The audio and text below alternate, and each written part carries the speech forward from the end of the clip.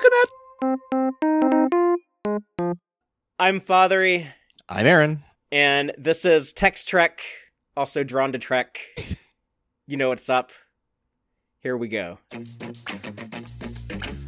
Captain's log, stardate 7403.6. Are you pretending to do a captain's log? I saw that, but I don't believe it. A Vendorian doctor. Shapeshifter? Boo. Look, I can set you up with somebody great on the Cerritos. There's that Philosian and Tactical. She seems like a nice plant person. Intelligent plants? Orion's little game of neutrality and piracy is over. For your information, many Orions haven't been pirates for over 5 years! Time to take this puppy off its leash! Warp me! Welcome back aboard the Starship Texas for the 258th installment of the Text Trek podcast, the home of Star Trek fandom from deep in the heart of Texas, where we take a deep look at Star Trek, old and new. And tonight is also the 14th installment, right, Aaron, of the Drawn to Trek podcast. Yes. We made it past the 13th. We got our... I didn't realize it was Friday the 13th when we... it's not literally Friday the 13th, but... but it was a Friday when we were doing your 13th yeah. show of Drawn to Trek. And, this is kind of a weird year for a few reasons. But one is that, like, this time of year, September, October, I kind of try to start getting into, like, the spooky mood, the spooky time of year. Mm-hmm. And, like, I don't watch, like, a ton of horror movies, so I kind of, like, save it for, like, this time of year. And there's actually a Friday the 13th in October, if I looked at the calendar correctly. We should do some sort of spooky Star Trek on the Patreon Discord or something like that. Yeah. Well, actually, I guess we'll have a show on Friday the 13th in a few weeks. Now that I think it, great. I think that'll be Lower Decks season 4 episode 7. Okay. If my assuming all my mental math I'm doing is correct. And isn't that normally like the really good episode, or is that like 7 last year was it was a good one for me. It was a bad one for you. But that was the Peanut Hamper episode in season 3.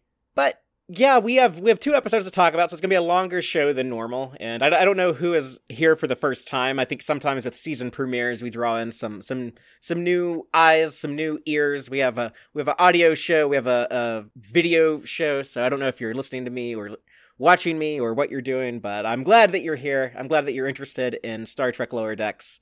You came to the right place to hear people talk about it. We're going to do a deep dive breakdown of the episode, of both episodes, kind of look at them from every different angle as far as like Star Trek nerds, can approach something, the story, the way it uses the universe, the visuals, all of that fun stuff.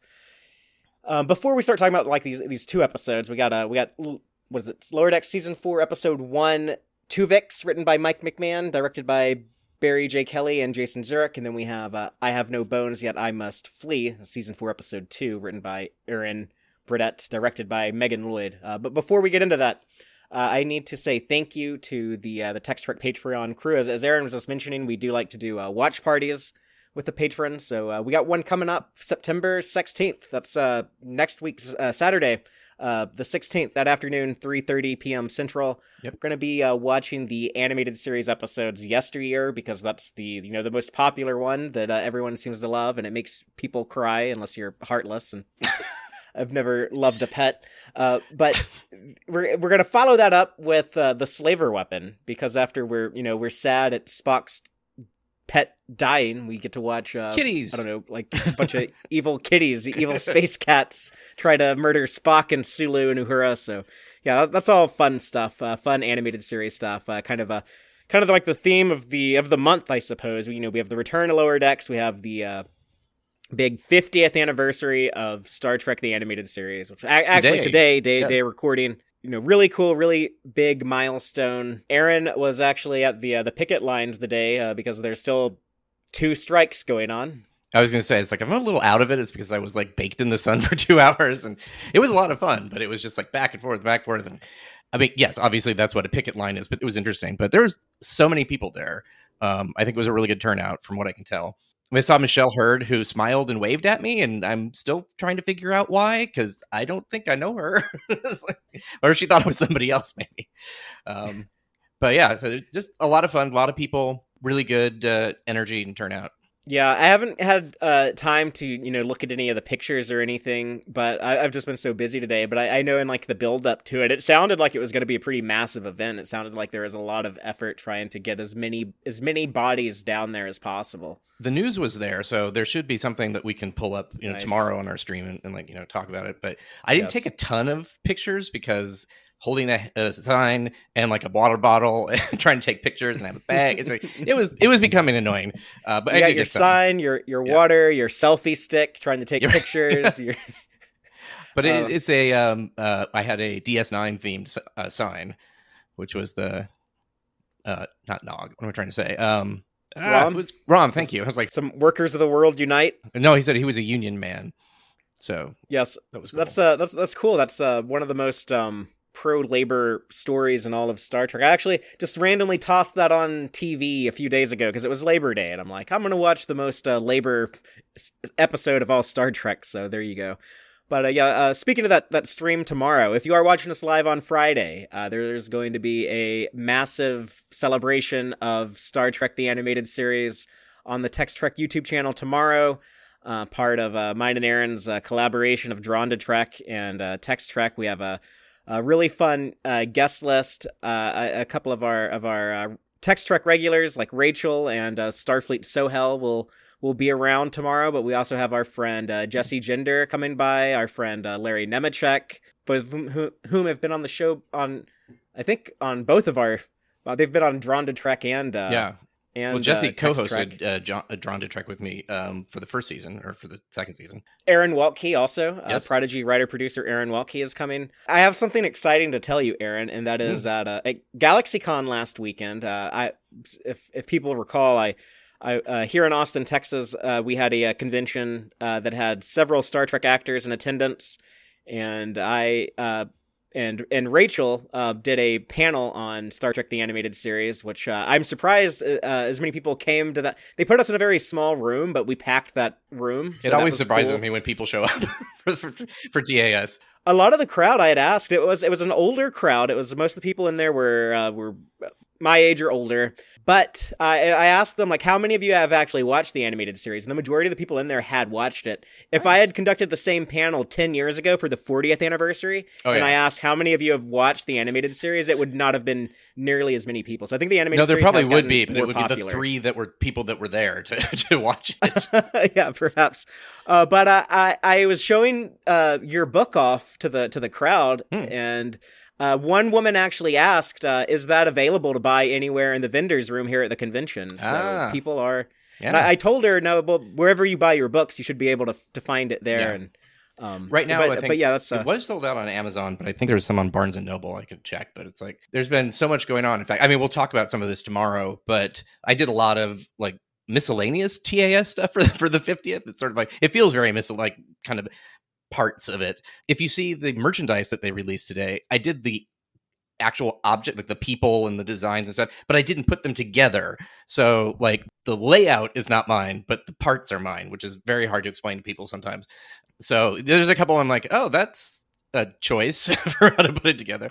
And we spent a long time like putting some other designs together that haven't been used. So I'm wondering if they're going to be used somewhere later. And I also worked on a RPG, the Star Trek Adventures, a Star Trek the Animated Series supplement. So it's available right now on Modifius's website, and we're this is like breaking news. This is like not something that they've had a time to promote yet. So you've heard it here first. But it's available, and it's a PDF only, so it's not print. But if you want to see it printed, I would suggest that you tell them that, because like everybody I told at the strike, they're like, "Oh, I want the physical book of it." Yeah, I'm like, okay, great. But that was the main reason why I wanted it. I know. Like I just want like a cool book to like flip through and look at like cool probably, Star Trek stuff. Maybe have it print on demand. I just really enjoyed the artwork on that. Was probably my favorite because I knew exactly where it was going to go, so I knew how to, I drew it for that spot as opposed to draw something that might be on a bag or on a water bottle or what, you have to kind of like have stuff that was very flexible for the product stuff. So that was a lot of fun to be able to, we've got Spock 2, so we've got this, figuring out how to draw a giant Spock was a lot of fun. To make him look big, Just draw everything else smaller. Well, I did, yeah. But when you see it, but sure. And Jim, who was my head I guess he's the head of Modifius, Jim Johnson. And he told me, it's like, feel free to share the artwork. Obviously just not the page layouts, because then it kind of defeats the purpose of selling it. Sure. But yeah, so on my Twitter account at Geek Filter, I probably will be posting some of that in the next couple days. Very cool. Very excited to see that soon. And please, everyone, if you are watching this live on Friday, do come back tomorrow afternoon for the TAS 50th anniversary celebration, and kind of a celebration of animated Star Trek overall in general. I think that is going to be a lot of fun, especially with some of those guests we have coming. I know if I didn't have anything to do on Saturday, September 9th, 2023, I would definitely want to watch, Larry Nemechek and Aaron Waltke and Jesse Gender. So, and we will be talking more about TAS than they did in the supposedly TAS centric Star Trek Day video. That was a little weird. The short ass 24-minute video that spent about 24 seconds on the animated series. When they were interacting with it, they made fun of it, and then it was I think 1 minute and 12 seconds of sort of, and all of this is leading up to Lower Decks. I'm like, that's not why it was created. But, okay. I mean, I shouldn't complain because a few years ago it was just getting one frame of animated Spock onto Star Trek Day was a major accomplishment, a milestone victory. Yeah. Well, with Star Trek, the people in charge don't always do the best job, and when they have their failings, the fan base typically finds opportunities to shine, and get Star Trek a third season, or get a new spinoff greenlit, or eventually find Prodigy a home. Hashtag save Star Trek Prodigy. So we'll just do our own big TAS celebration, which is fine. The creatives and the people who do all the cool stuff, they're not necessarily making those decisions. They are not making those decisions. Not necessarily. It's a lot of this is coming from CEOs, and I think pretty much everybody was as surprised as we were that when Prodigy, the people who worked on it didn't even know. So yeah, they were definitely caught off guard by that, but everyone's confident the show will find a home. Yeah. So we just probably won't know anything for another couple of months. Sounds like it's not anything that will be announced before the end of the year. And not that it makes any difference me saying it, but it's don't jump on the people who were, it's not their fault that there's no Prodigy. It's and they want it. They want to be celebrating it as much as we do. Well, with all that out of the way, we got 2 episodes to break down and discuss. So let's just dive on in. First up, we got Twovix, the season 4 premiere. So you have to spell it out because it can be confused with Twovix. That is true. It's TWOVIX. So yeah, basically this is Twovix 2, but they merged the words into Twovix, which is very Twovix appropriate. Yeah, I didn't even think about that. Yeah, you're right. So I'm just going to quickly recap the episode by reading the official synopsis, and then I'll kind of expand on that with spoilers just to refresh it for everyone. But the official synopsis reads, the Cerritos ensigns must assist a caretaker on the voyage of a historical significant starship. So I love that they're putting Easter eggs in the synopsis. They put in the word caretaker, they put in the word voyage. Voyager, yeah. Or Voyager. I know if you're watching this episode without knowing anything from trailers or anything, you don't actually know until they show you Voyager that it is going to be a Voyager. And if you didn't watch Voyager, I suppose you would know about it. It's a possibility that you might not know what Voyager is, but the way characters react is you probably wow, why are they so excited? Was that the entire synopsis? That was all it was? Yeah, that's the entire synopsis is just that one sentence. Wow. But, okay. Normally they're more that's pretty much all that. It's not a very eventful episode. They just escort the Voyager. There's some some people get combined into Twovixes, but it all comes out in the end with a sentient meatball. They navigate that moral quandary. They basically, they kind of cheat. They get the ship back in one piece thanks to Rutherford's creative use of Neelix cheese. I did like that they basically pulled out all the weird stuff that happened in Voyager. There's sort of that all came to light through this entire episode. Yeah, it got freaky on Voyager. Are you allowed to say the S word on Drawn to Trek? Is that like a Trek Geeks? I can bleep it out when I edit. You might have to bleep it out. I'll have to ask because I know that there's a big thing with Apple Music, and if you say you don't mark explicit and then somebody finds it, it's then you can, I don't know, get tossed off the platform or something, which is silly. But I mean, not silly. There were times we had a special once where every other word was the F word, and I'm like, oh my god, this is never going to go anywhere. And the person who was sponsoring the show, Kate, chose that moment to pop on. Oh, I know what you're talking about. Yeah, I remember when that happened. Well. But yeah, before we start breaking the episode down, we should each just kind of give our broad thoughts and impressions on it. So, Aaron, do you want to give like the first opening statement? We can just take turns. I'll go first on our next episode. But okay. What was kind of your broad takeaway on Twovix with Twovix? I had to watch it twice because the first time I watched it, I don't know if I was like in a really bad mood or whatever. I'm just like, I don't like this. I don't like this. I don't like this. Bleh. I was like, okay, that is not a normal reaction to Lower Decks, and no one else is having that reaction. So like, let me go back. So I did it the next day, and I actually did enjoy it much more. I still don't love the combining part of it, where it's just sort of like they start taking over the entire crew by combining them. That was just weird to me. So it felt like this. I'm an evil now. I don't know. Like just because you're combined doesn't mean that that's going to happen. But I really enjoyed the Voyager stuff. It was cool that the Voyager was basically a guest star. They didn't need any of the people there. They had great little because it's supposed to go back to Earth to become a museum. They have all these little displays, and they have basically mannequins with no facial features of all of the crew, and they got Carrie Kim's hair like just right, and just all these really funny things. It's so funny they put the hair on the mannequins, but it made them all instantly recognizable, And I think he had a flute, not a flute, a clarinet. Yeah, which later that got ended up in a macro virus. Yes. Then they have the macro nanite, which we've had a conversation about, like the giant small thing. So I really enjoyed it. I think it was fun. It was a good romp. I like the idea is the Delta Quadrant was weird. So it hangs a little bit of a lantern on that too. And there is the ethical quandary, although they kind of sidestepped it, about, Twovix. And they straight up said Janeway killed him.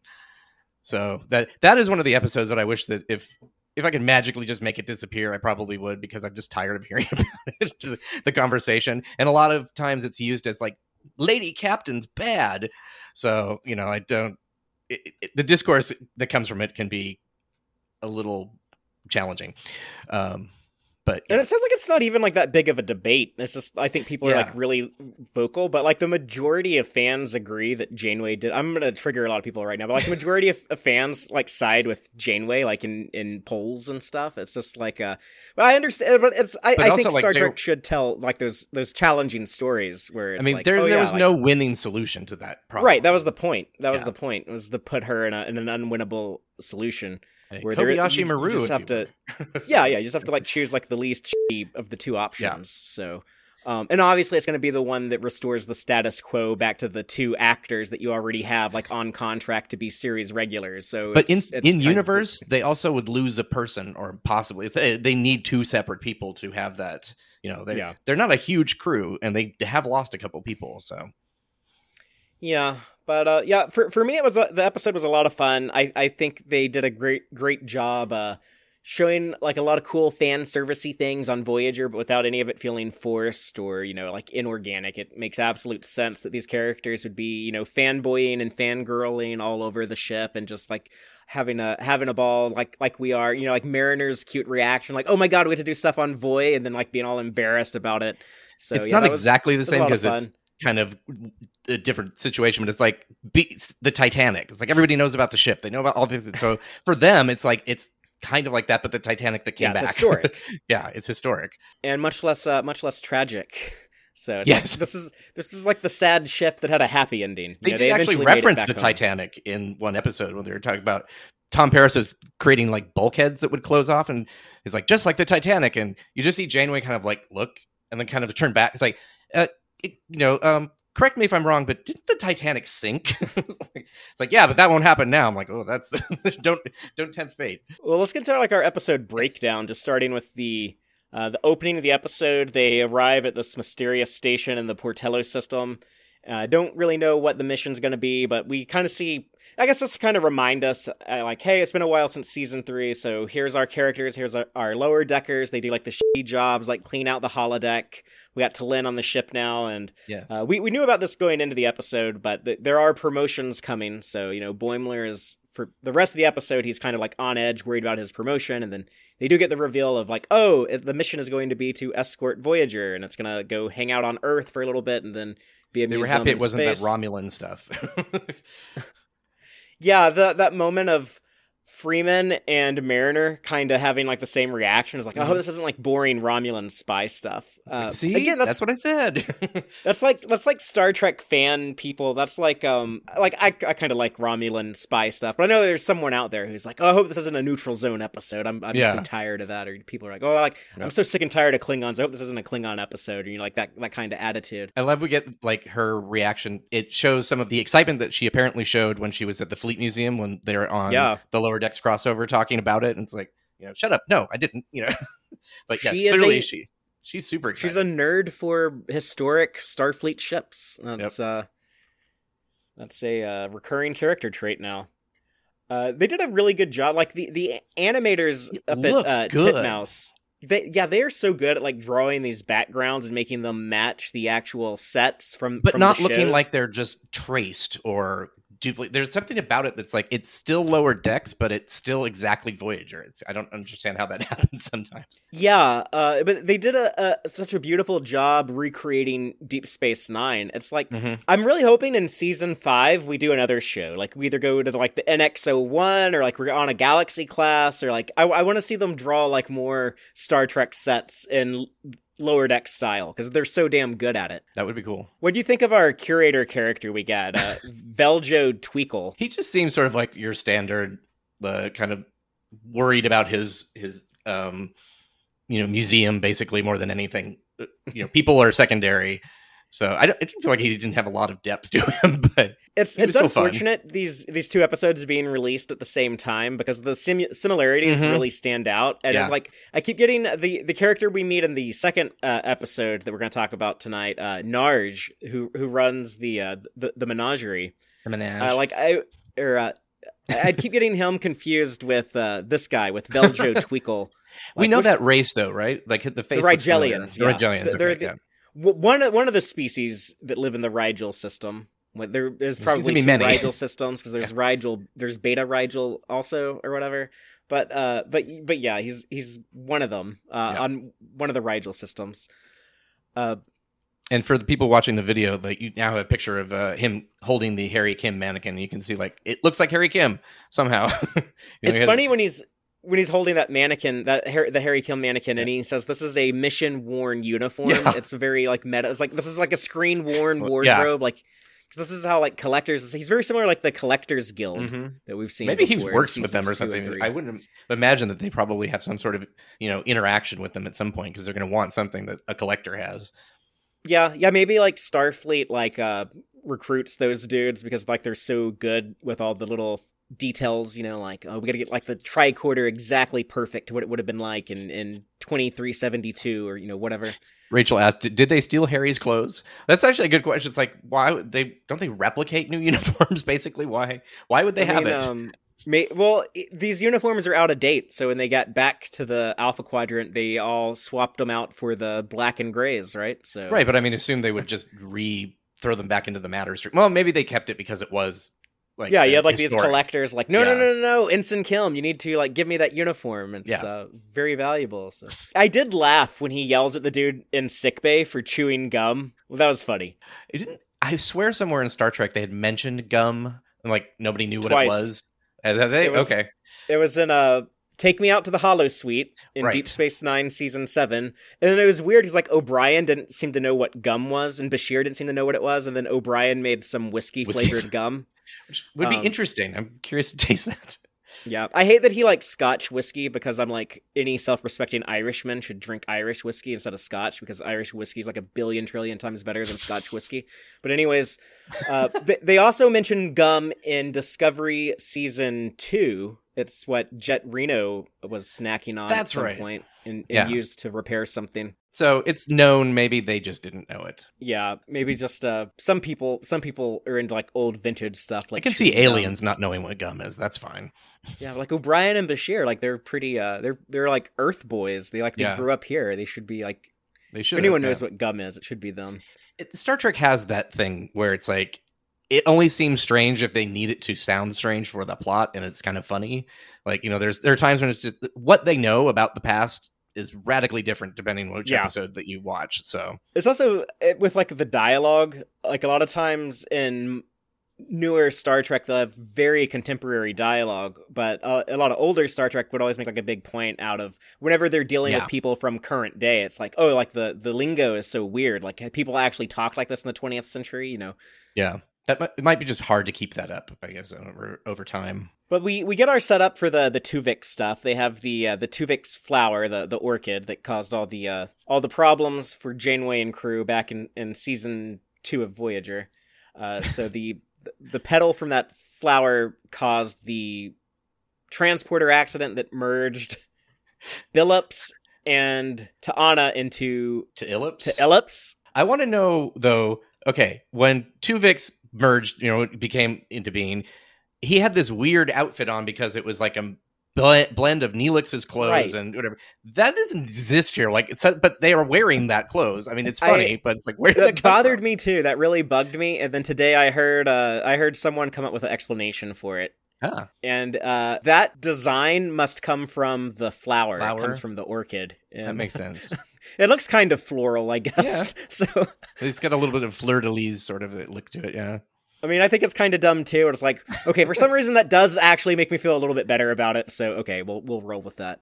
Let's stick a pin in the T'Illip stuff for now, and we'll talk about like the macro virus on Voyager, and then we'll switch back to the Cerritos in a moment. The problems on Voyager start when Mariner accidentally discovers a long-lost macro virus from the season 4 episode Macrocosm hiding behind a bioneural gel pack in the wall inside of the bridge.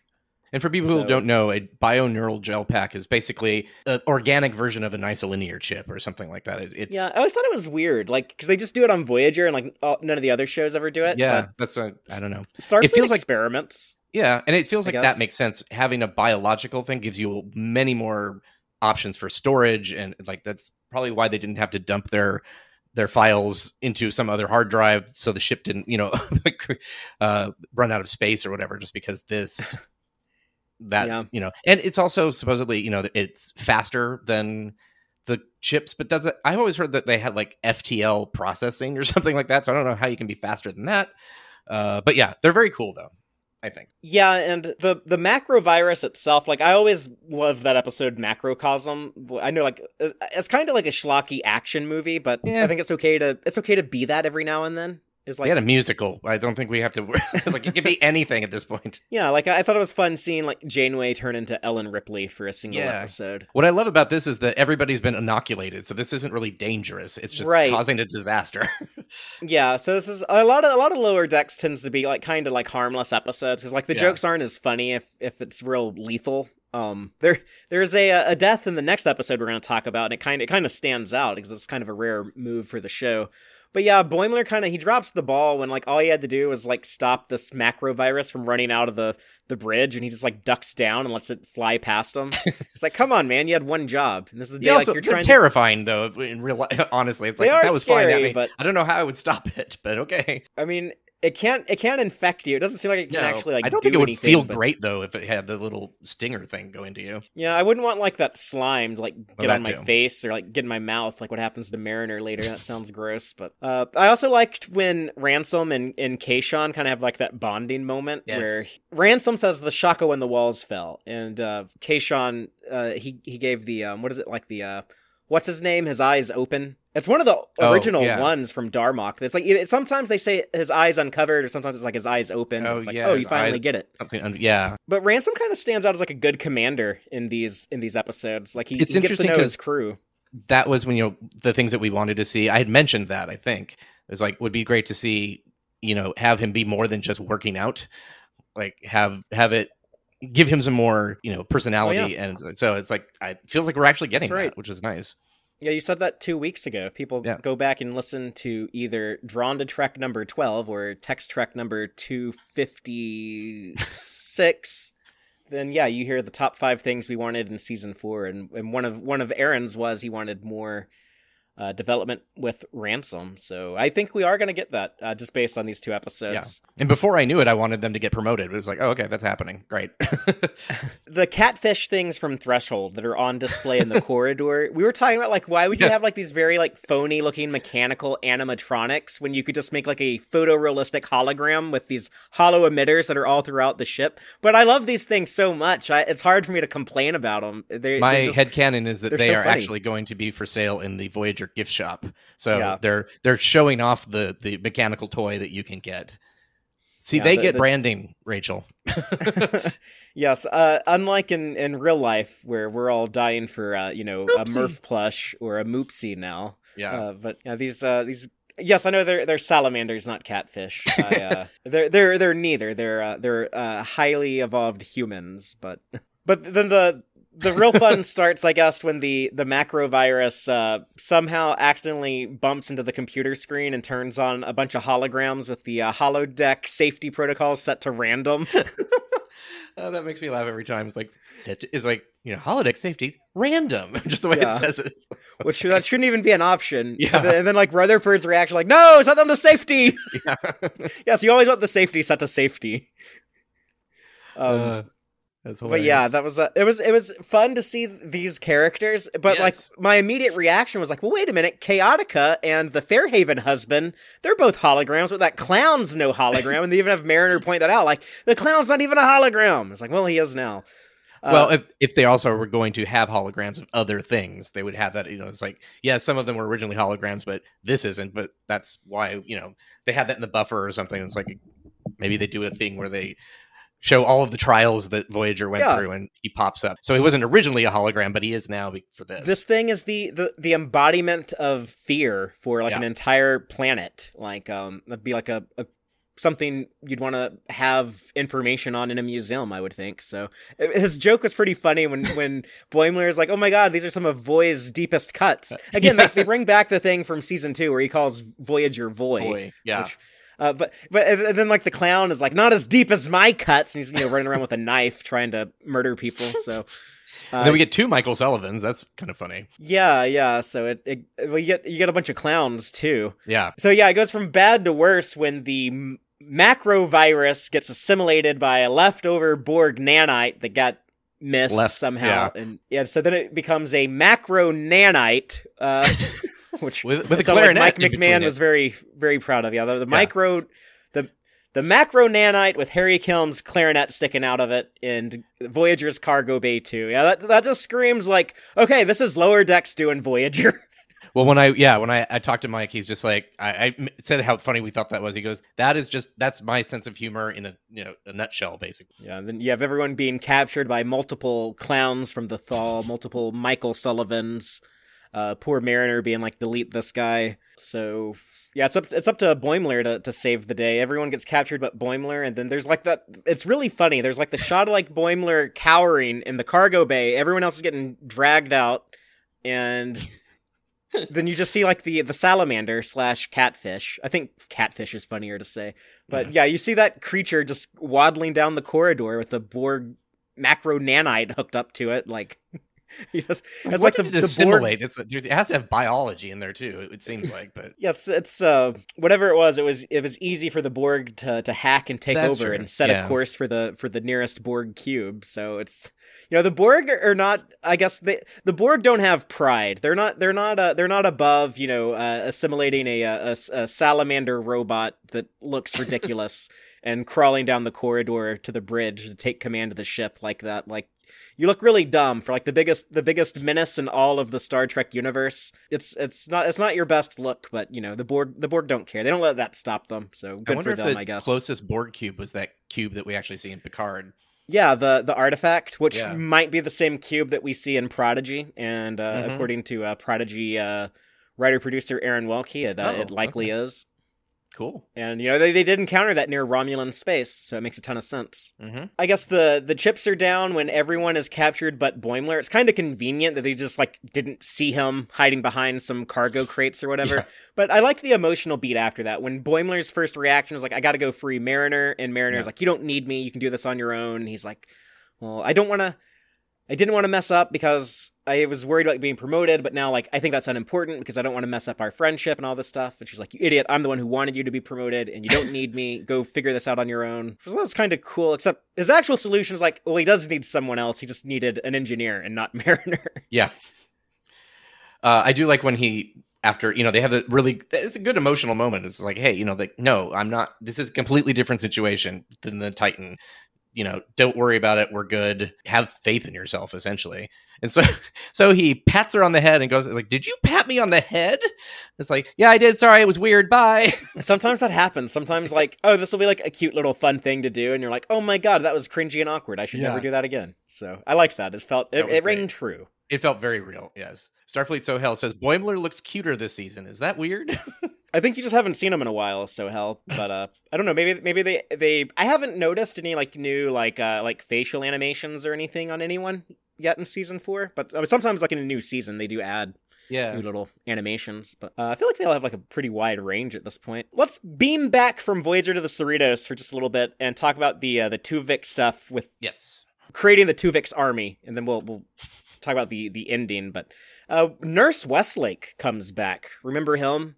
He's not on the show a ton, but I guess they needed someone to do like the medical exposition, and they had T'Illips, like, T'Ana's not around, so they had Nurse Westlake do it. So that's the guy who in the very first episode, when Tendi goes to sickbay and she's like, I'm supposed to report to Nurse Westlake, and T'Ana's like, this is Nurse Westlake, when he's all zombified.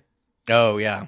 But he basically like explains for like people who didn't watch it or don't remember, like, yeah, like basically like the whole Tuvok and Neelix merged together thing. They bring back some of those same type of, issues that were addressed in the original Twovix episode. Like, what happens if you have like a romantic partner, like Shax, like Kes, and it's like, how many of those physical memories do you have? So that's another interesting thing. Like, do these people remember everything? Like when they get like unmerged, will Billup still like remember whatever Shax was embarrassed about him knowing? Like, that's also awkward. You know what I thought was funny was when they show like a shot of Captain Freeman staring at her pad. She's like looking up, what did Janeway do with Twovix? And it just says Twovix status deceased. Because that's what it says on his Memory Alpha page. If you go look it up on Memory Alpha, it says status deceased. But I feel like they do a pretty fair job of handling like the whole like Twovix debate. Like, like it is kind of harsh to be like, yeah, Janeway like straight up murdered this guy. But like they I feel like they kind of play fair, but they also, they give her credit. They're like, well, she was stranded in the Delta Quadrant. She had to make tough choices. She didn't have resources like we have. It's like, obviously, yeah, we can go to Starfleet. We can go to Starfleet Command, the best doctors in the galaxy. They'll figure something out, right? So we don't have to like make a decision on our own here on the Cerritos. Which the funny thing with that was when they smash cut from Freeman just being like, I just hope Mr. T'Illips didn't look this up too, and then Mr. T'Illips being like, oh fuck that, I'm not letting them kill me.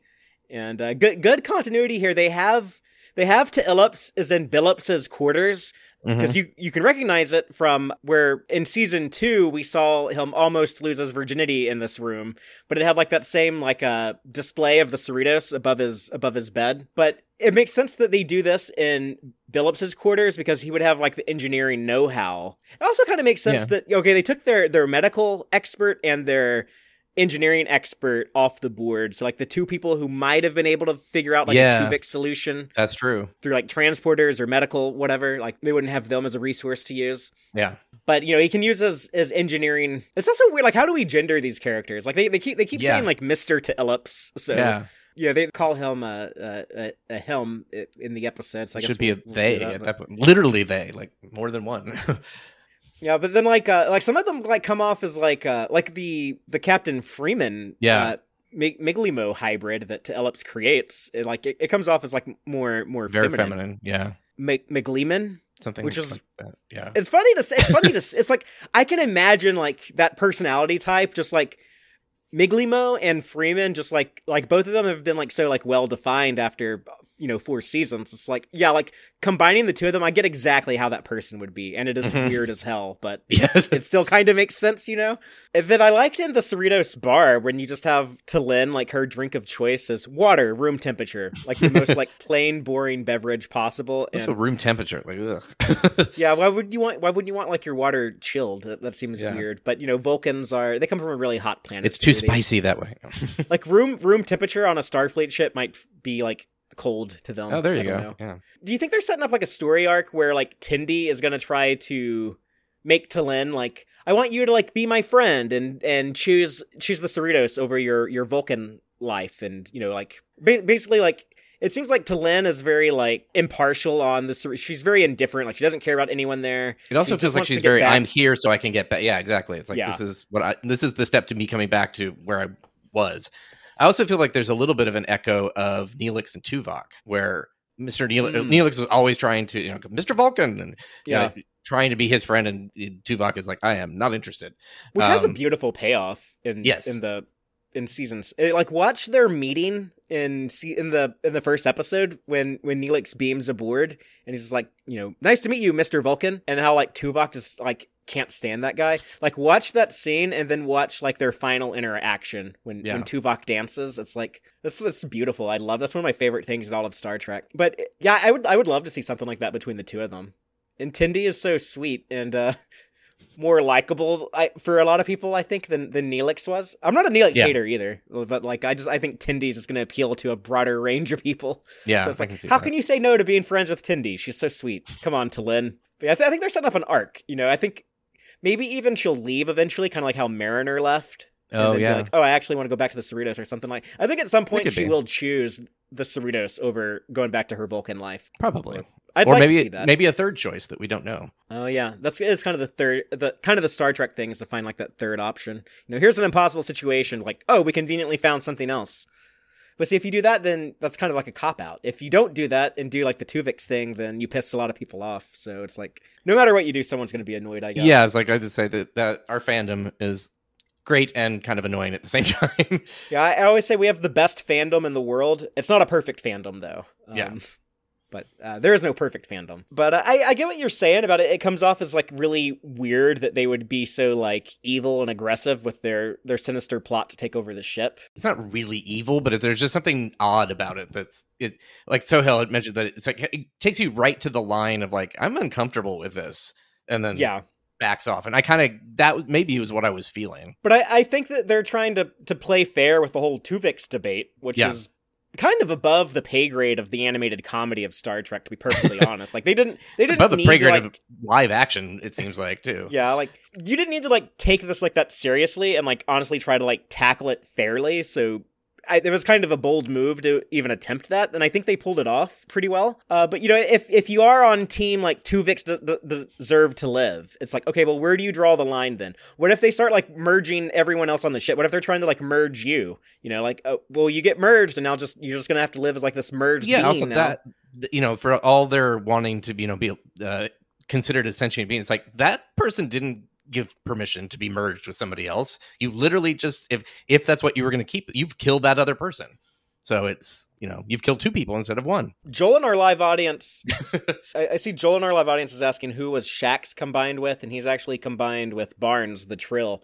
They call this creature Shabarnes, and you can see her Trill spots on the neck area. So kind of a Trill Bajoran hybrid. But it is scary when they're just like snatching people. Like, I don't want to be merged with someone that doesn't, I don't want to like, you know, get combined. And so that's kind of scary. And then like T'Lyn springing into action, like kind of like the first true like T'Lyn episode, they let her be useful but you know, it ends up being like a collaboration between her and Tindy when it's all said and done. I liked her reaction to Illips when like Illips figured out like what they were doing, like, oh, they're taking over the transporters, and she kind of gives like the sassy look. Like, she really is the Vulcan Mariner. It's just like, what if you just dialed Mariner down to 1% to be to be passable as a Vulcan? Sort of medication. Yeah, which is like the slight little look that she gives to Illips as she does like the Star Trek transporter thing and slides her hands on the controls, which is very cool. You know, something like James Doohan was doing back in the 60s, which is like the slightest little bit of attitude, which if you're a Vulcan is probably like, oh my god, that's so extreme, you know, but for us it's like, oh, and I was really happy that it actually worked and it wasn't like something happened and it didn't work, because that happens a lot in shows where they're like, oh, we think we've got it, and then you don't. I like that.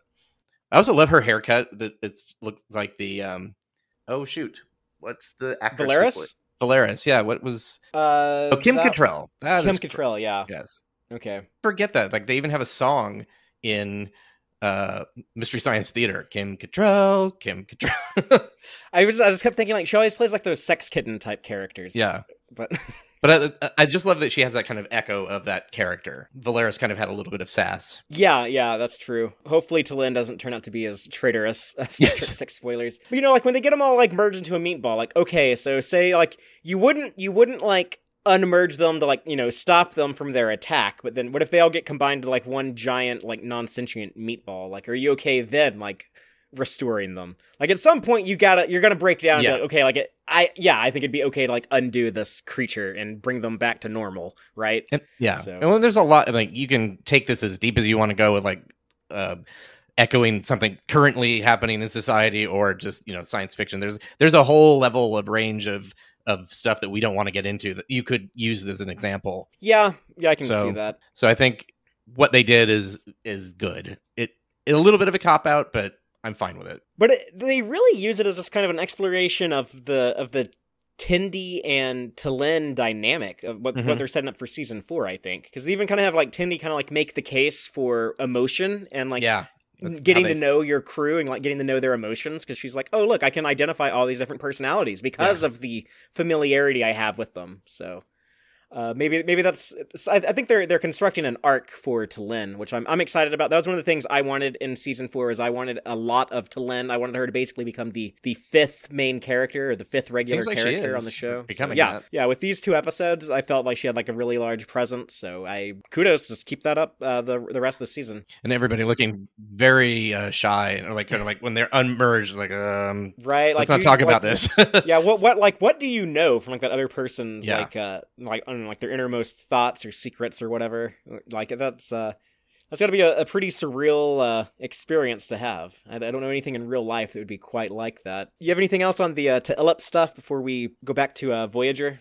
No, I think I'm good with it. Okay, so on Voyager, Boimler saves the day by rescuing Rutherford. It's kind of funny when Ransom's like, hey, come back and you save the rest of us. But, you know, like that promotion is getting less and less likely, mister. But that actually is what he did was right. Like, go. Yeah, he's like, no, like, I need the guy who's going to figure out how to break the ship. And that's going to be the engineer.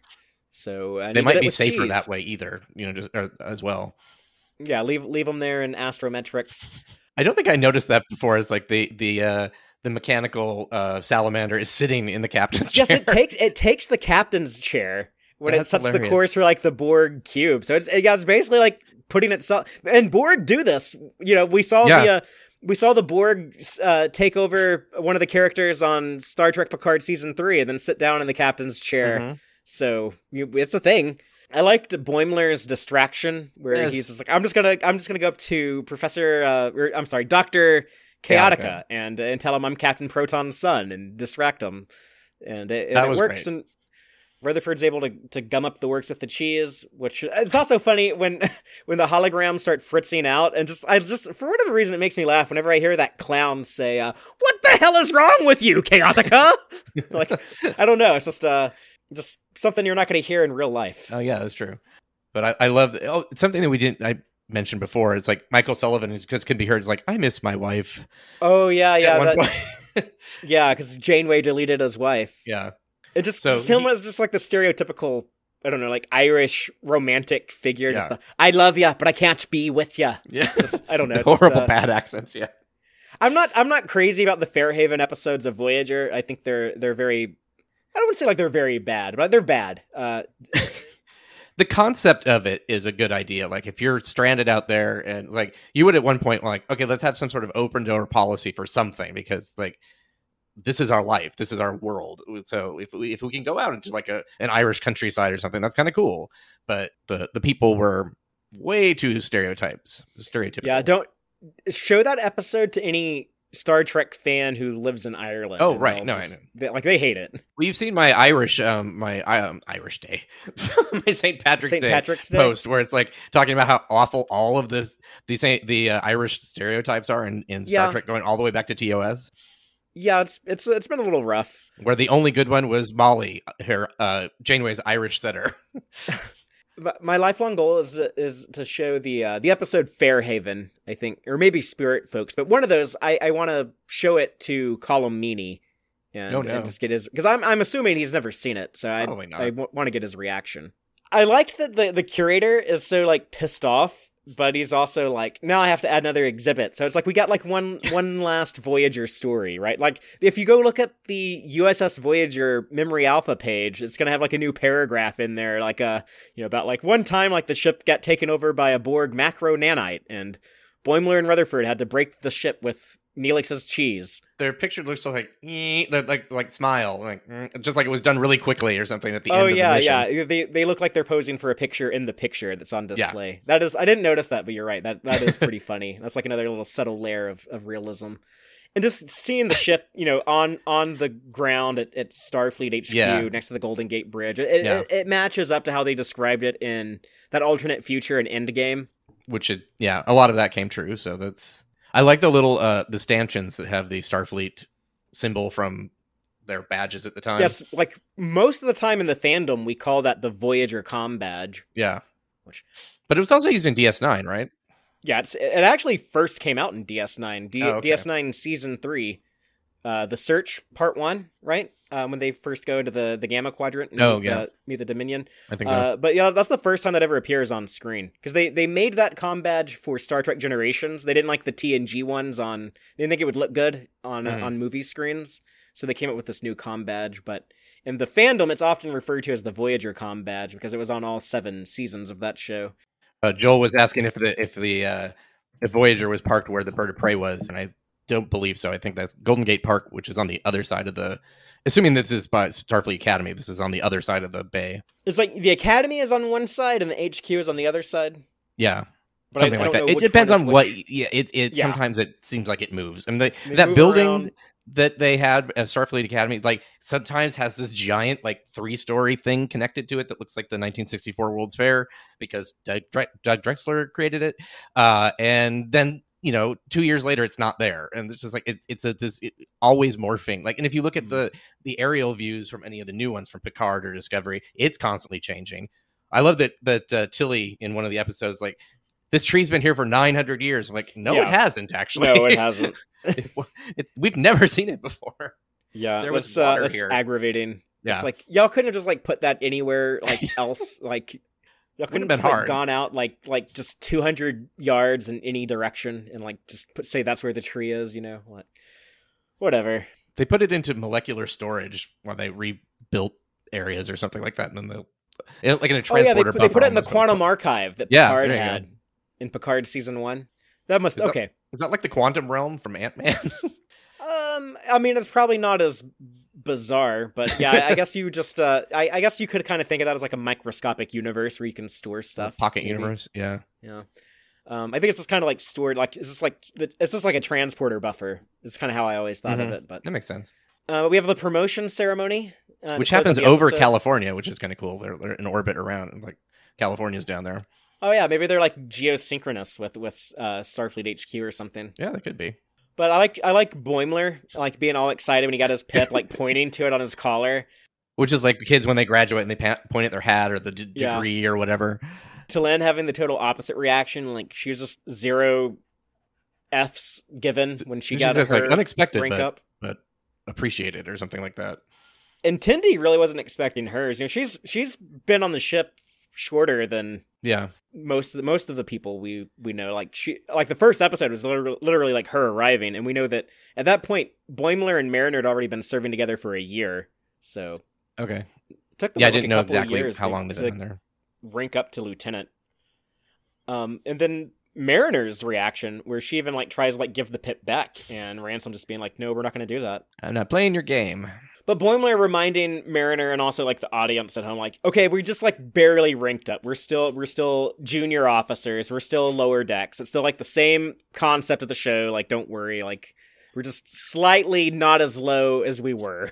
Yeah. Yesterday I was like in the chat room. I said it's like they're lower, but not the lowest decks. So it's just like they're still down there. Hopefully, a Delta shift is the lowest at this point. Yeah, I don't know if we're gonna see like other people move up. Like, are we gonna see like the Delta shift people get promoted, or what about like the red shirts, like Castro and Taylor and those types? Like, are we gonna see them rank up? Yeah. But I was very happy to see this. I said on the show at some point, over the years. Like, there's no reason why they couldn't all just get promoted to Lieutenant Junior grade and just the show continue the same premise, same everything, and they're just one rank slightly higher. And that finally happened. So I didn't know if it ever would. Glad to see that it happened. We were pretty worried, at least when Jesse and I were talking about it, early on. It's like, let's hope that this just doesn't become static, where it's just like the status quo resets because it kind of reset in season 2.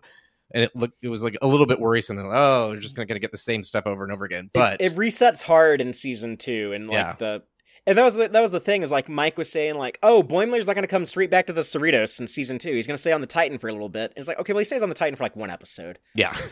But still, like, the show was, I think, still trying to figure out. I mean, like, at that point, like, they didn't even know, like, okay, we're doing 2 seasons. Are we ever going to get to do more? Like, I think now they have a better idea of where they're and Mike even kind of talks like it sounds like he might even have like a plan. He talks about like, I kind of want to do like, I think 7 seasons is a good number. And it's like, I feel like he's got things like a little mapped out now. So, we don't know how long the show is going to run. I mean, we know we have like season 5 coming next year. Mm-hmm. We don't know how much of that is, where they are in production of that. And that's, kind of a weird situation, but, shouldn't be affected too much. Just, I don't know if like the strikes are going to be over, if like actors are going to be busy on like other projects or what. Like, it's possible, there's like delays and shifts in season 5, but more than likely we'll get season 5 around this time of year next year. What happens after that, no one knows, but it sounds like there's a lot of faith in Lower Decks. They to be fair, like Paramount is like, that is one product they are like trying to push. Oh yeah. Trying to really get it out there. They're showing it in theaters right now. They're showing these episodes. It's like, as annoying as I am about like, it's the 50th anniversary of the animated series, so we'll show a lot of Lower Decks. It's like, it does make sense. And it's sort of like, it's showcasing modern animation. If you're an old school Star Trek fan, I know the reaction to this show sometimes is negative, being that, they talk too fast. The stuff that they actually mentioned in the Lower Decks the Lower Decks Strange New Worlds crossover. Hopefully, kind of bridging the gap a little bit, like, maybe I'll give it a second chance or something like that. So, and it seems like new people coming into the franchise really enjoy it. Yeah, which is weird because, like, for me, it's like, how do you enjoy this? Like, how do you understand what's going on at all?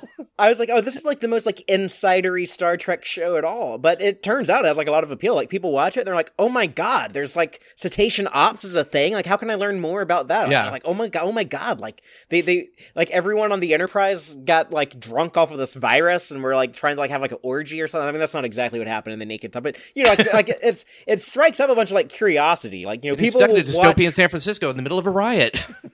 Like, if you've never watched Voyager, you're like, wow, they had like the ship got like infected with cheese, and there's like these giant viruses flying around. That's true. If you've never saw Voyager, I don't know what your opinion would be if it based on this. Yeah, I'd be curious to hear from those people and be like, does that make you want to watch more Voyager? That's true. I didn't even think about that. It might, because it's like, oh, this is so weird. I want to see this. The episode ends with just reminding us, like, it's still Lower Decks. We're still going to chant Lower Decks at the end of episodes. Oh, we did mention Boimler's rooms. He kept getting put into... Oh, that's in the next episode. Oh, sorry. You're right. I think my brain's like, it's 6:15. We're done. We're wrapping up. We're halfway done. Yeah. We get instead end with returning to the Klingon ship, the Cheetah, and we catch up with Grek and Kaylor. I believe they're the names of these 2 Klingon lower deckers that are arguing over, like sharpening your spear next to my bunk when I'm trying to sleep and stuff like that. Spear's a coward's weapon, whatever.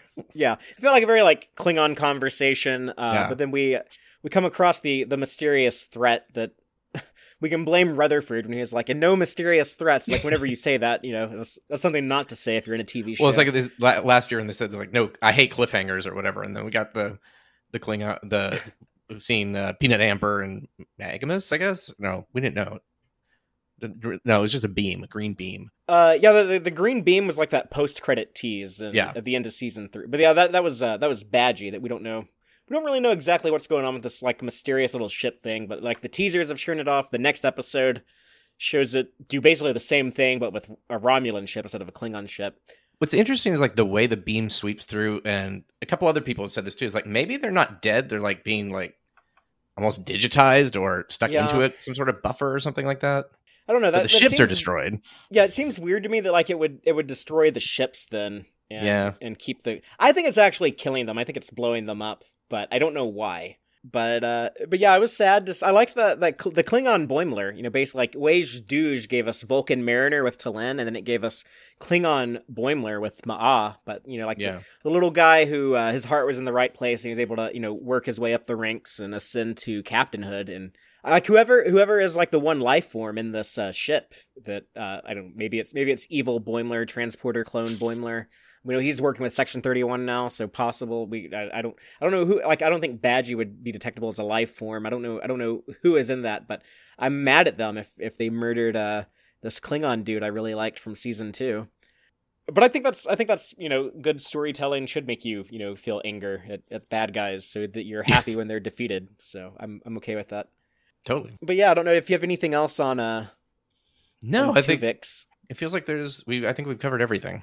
Of the Gorn Egg section of the show, where we go over the Easter eggs, in jokes, and continuity connections. But I was going to save that to the end and just do them all at the same time. The Twovix ones and the I have no bones yet I must flee Gorn Eggs at the same time, because we got that episode to talk about as well. So why don't just to go into that one, I will again recap it by reading the official synopsis, and I'll kind of expand on that with spoilers.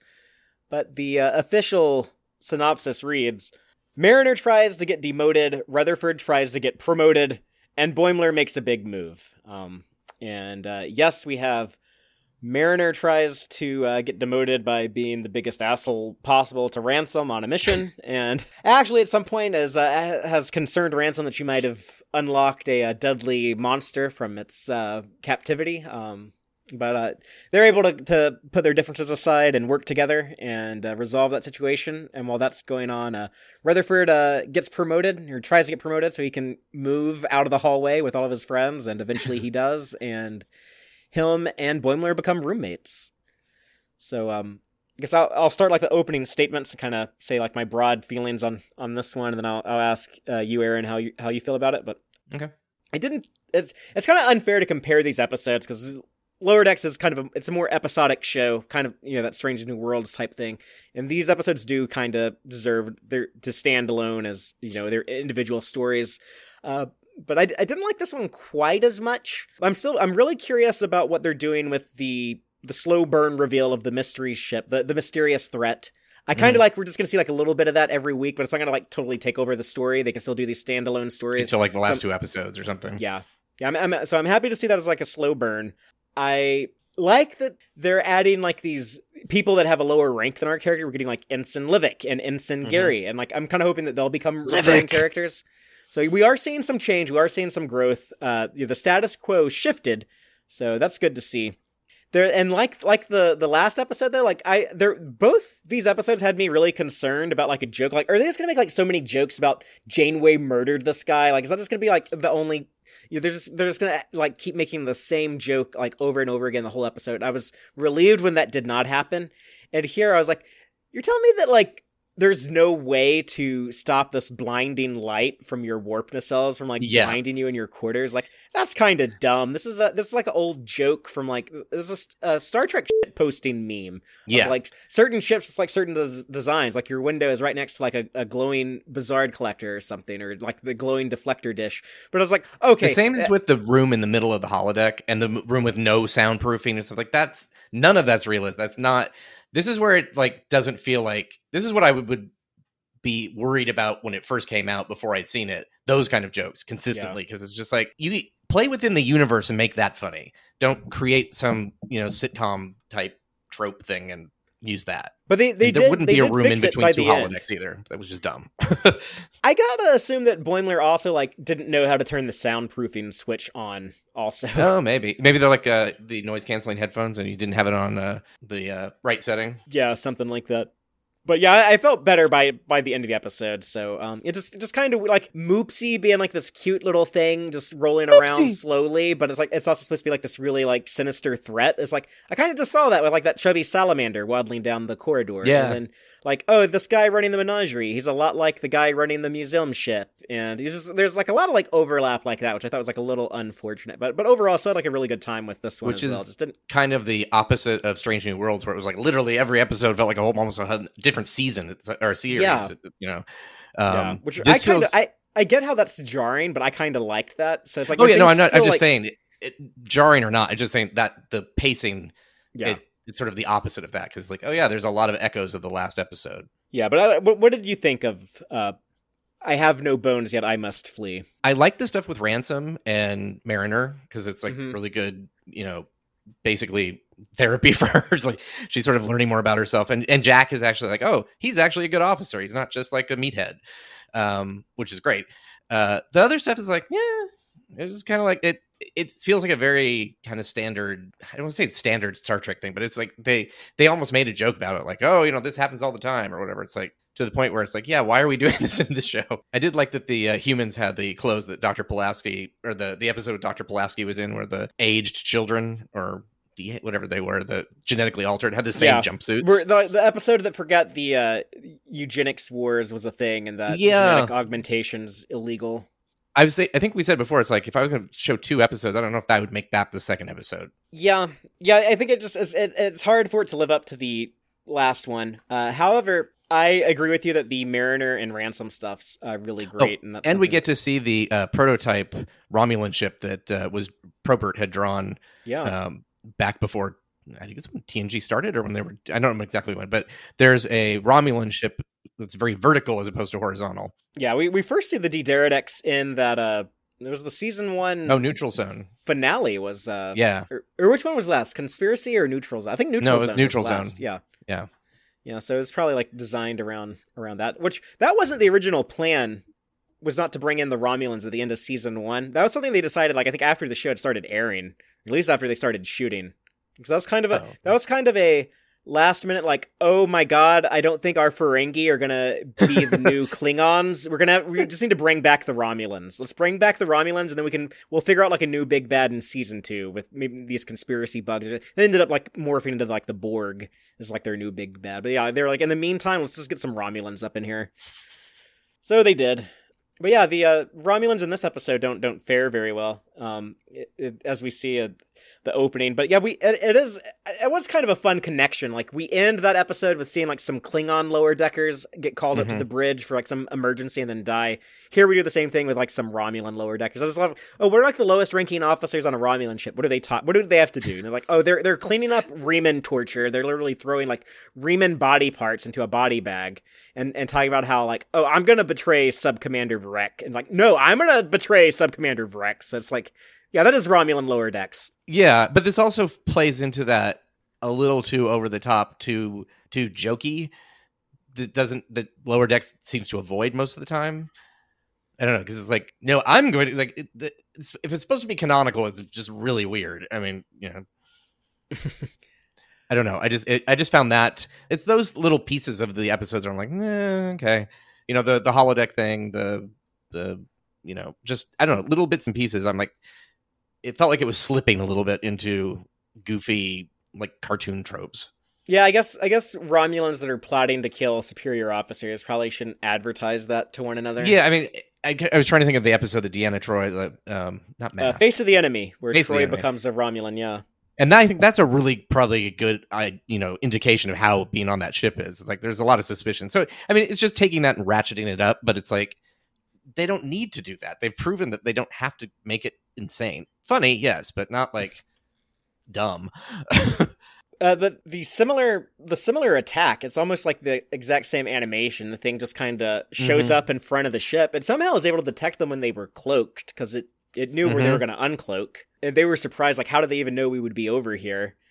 So maybe it's part of V'ger. the beam that it uses, like it shuts down like all your systems. So you lose your weapons, you lose your defenses, and you just get blown up. Or it's related to the whale probe, which did the same thing.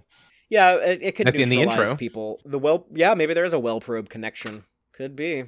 Whale bad guys. That technology is out there. They're destroying like all the people who try. Well, no, it would only go after humans then at that point. Never mind. But that's all we get of like the mysterious threat. So we'll just have to wait until we know more. But do you have any theories on that? I think like the only thing I can figure out is maybe Section 31 Boimler, or maybe Badgie, but I don't think he'd be detectable as a life form. Did they detect life forms? Yeah, these Romulans say that there's one life form on board. Oh, okay. So someone's in there. Someone's in that ship. Yeah. No, I don't. I'll have to cogitate on that, but it's just like there's too many little pieces right now that could be, Mike and crew is really good about rearranging things in unexpected ways. Like, oh yeah, these are all the pieces that I thought about, but how they came together is like bizarre, whatever, and perfect. They also changed the trailers to hide things from us, so we can't even. Yes, did we mention that already? No, but like all the trailers, like they removed rank pips from the characters and a lot of shots. Like go back and watch the trailers now, and like there's episodes we haven't seen yet where they're still walking around as ensigns, and it's just they get demoted. No. Well, there's also there's scenes that we've seen within these episodes where they have the rank pips that in the trailer they don't. So yeah, there is some manipulation in the trailer, which I'm all for. I am fine with storytellers lie to me so that your stories surprise me. Yes. I am A-okay with that. Ms. Powell family in the chat had a good point. Like peanut hamper is a life form, right? Because not a biological life form. Yeah. Like, I don't think Data would be detectable as a life form, and neither would Peanut Hamper. They would just show up as machines on scans. But I think Peanut Hamper should have the legal rights of a life form. But I think she's also like a criminal who needs rehabilitation. And then she can be thrown in jail. Yeah. Yes. Well, it's the Federation, so she'd be in rehabilitation, and then she'd become a good functional member of society. She's a spoiled kid, like who's like is just annoyed. Like I don't know. You feel like it's one of those kids that you see behaving badly on TikTok or something. Or it's like, my dad said I could do this. I'm like, yeah, get out of here. Well, she joined Starfleet to piss off her dad. Yeah. Yeah, but the bizarre workout scene. Yeah, we get some interesting wardrobe choices. To be fair, like these were ridiculous wardrobe choices in TNG, so it's even more ridiculous now. But very much they made men wear it, so that's kind of fun. Yeah, I mean, it was kind of insane that you asked those two women to wear that for no particular reason. Just like I think people who don't know, it's the episode where Troy and Dr. Crusher are working out, and they have these very like tight body type suit things of I don't know. They're bending and working out on the ground or like doing yoga type stuff. Yeah, they're stretching, but it's but it's very suggestive stretching. Yeah, it's weird. Yeah. It's uncomfortable. Mariner overhears this plot or this plan or whatever. So we get like another one of those kind of lower decks kind of misunderstanding type plots, which they've done before a few times. So, but yeah, Mariner basically she's under the impression that Ransom is going to humiliate her and demote her, but he's actually telling Shax like, oh, like I have a lot of faith in her. I'm not going to let her quit. I'm not going to let her get herself demoted. It is more like Shax being buddy with his crew though. Like, it turns out he's doing the right thing for Mariner, and here he seems to be like a good friend to Shax. He's like, "Oh, what has you so tense, bud?" And he's like listening to Shax talk about like his relationship issues with Dr. Tiana. So, but how do you feel about them like reusing that kind of? Oh, it's just like two characters with like a misunderstanding type thing. I don't have as much a problem with and then they did one of those like, I don't know what you're up to, but I like it, where they changed their tune or whatever, like, because that happened like 900 times in season 2 or 3. I think it was 2, but it was just like, oh, if I never see that again, I'll be happy. But this doesn't really bug me as much because I feel like misunderstandings happen a lot in Star Trek too. Not exactly like that, but.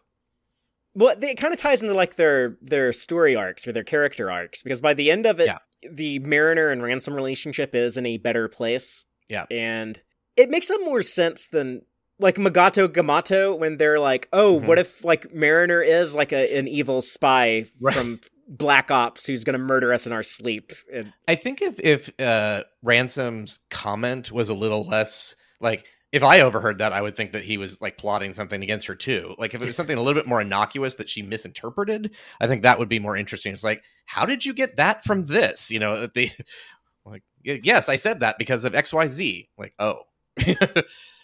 Yeah, like whenever you hear someone say something like, "Oh well, they're not going to be my problem much longer," yeah, like it does sound a bit sinister. How do you interpret that otherwise?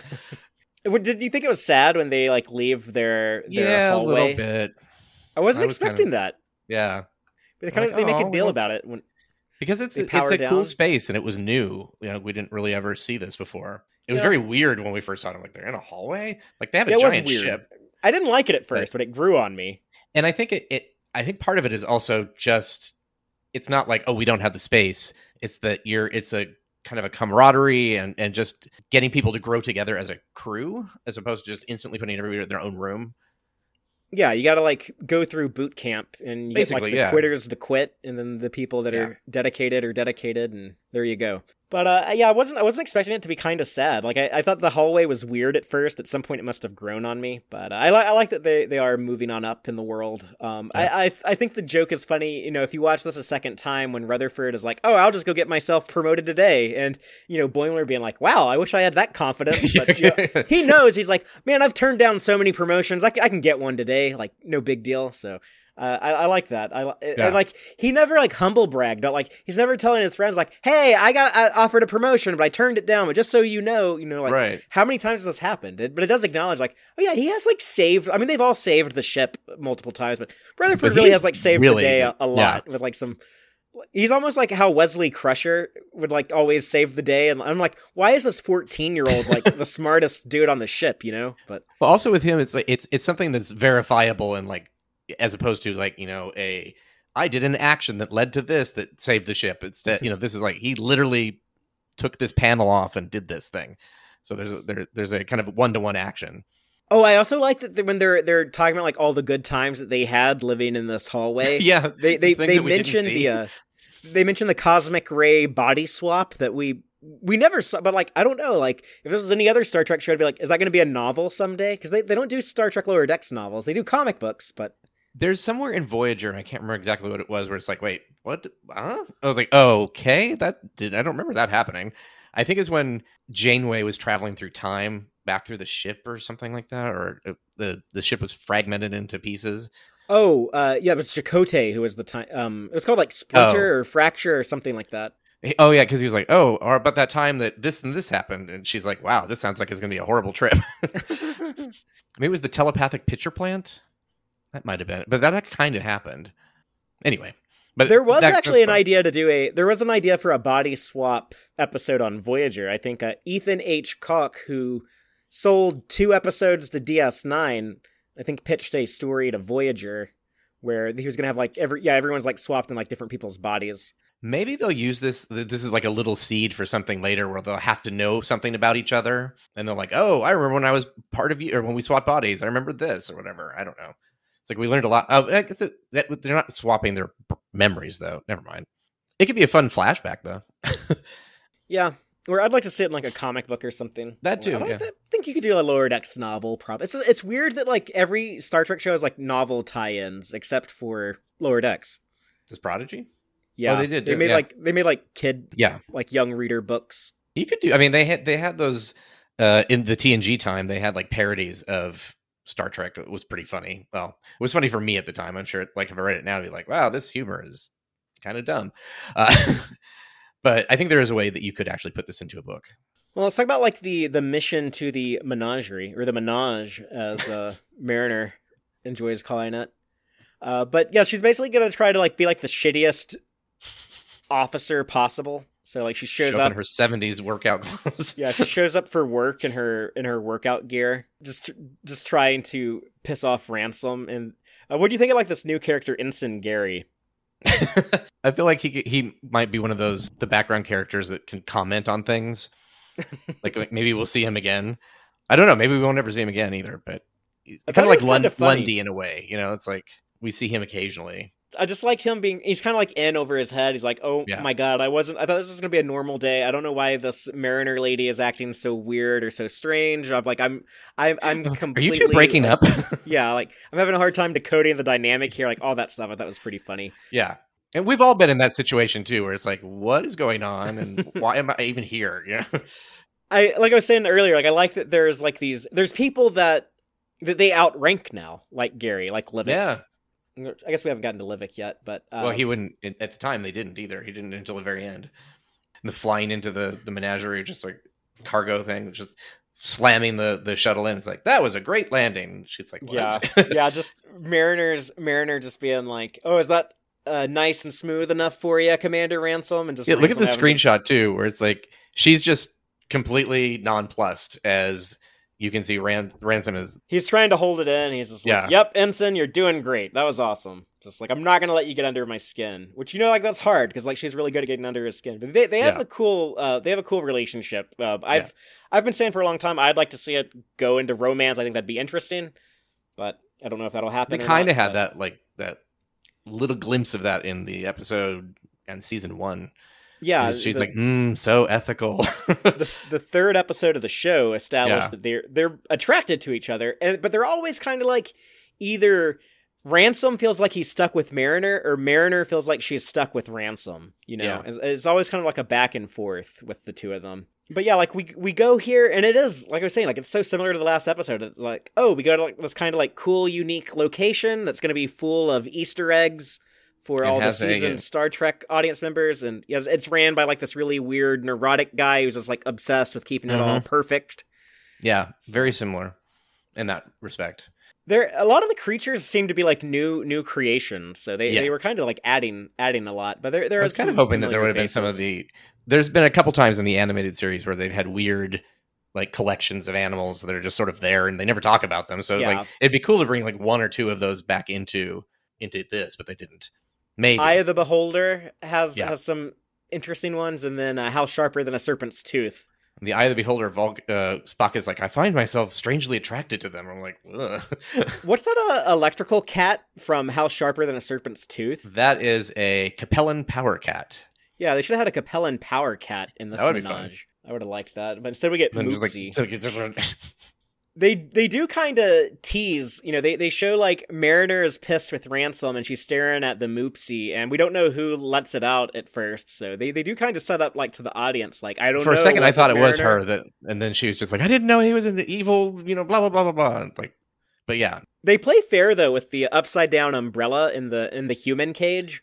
Yeah. There's 2 very quick shots of that. Oh, it is upside down, isn't it? Already. But yeah, they show it to us. That's funny. Early in the episode, but like, it's quick. It's not on screen very long, so unless you know to look for it, you're probably not going to notice it. But yeah, it was the humans all along, and then it is funny, like, when the Moopsy is out. Narj, just like his reaction of just like, oh my god, the Moopsy is out. It's the most deadly thing here possible.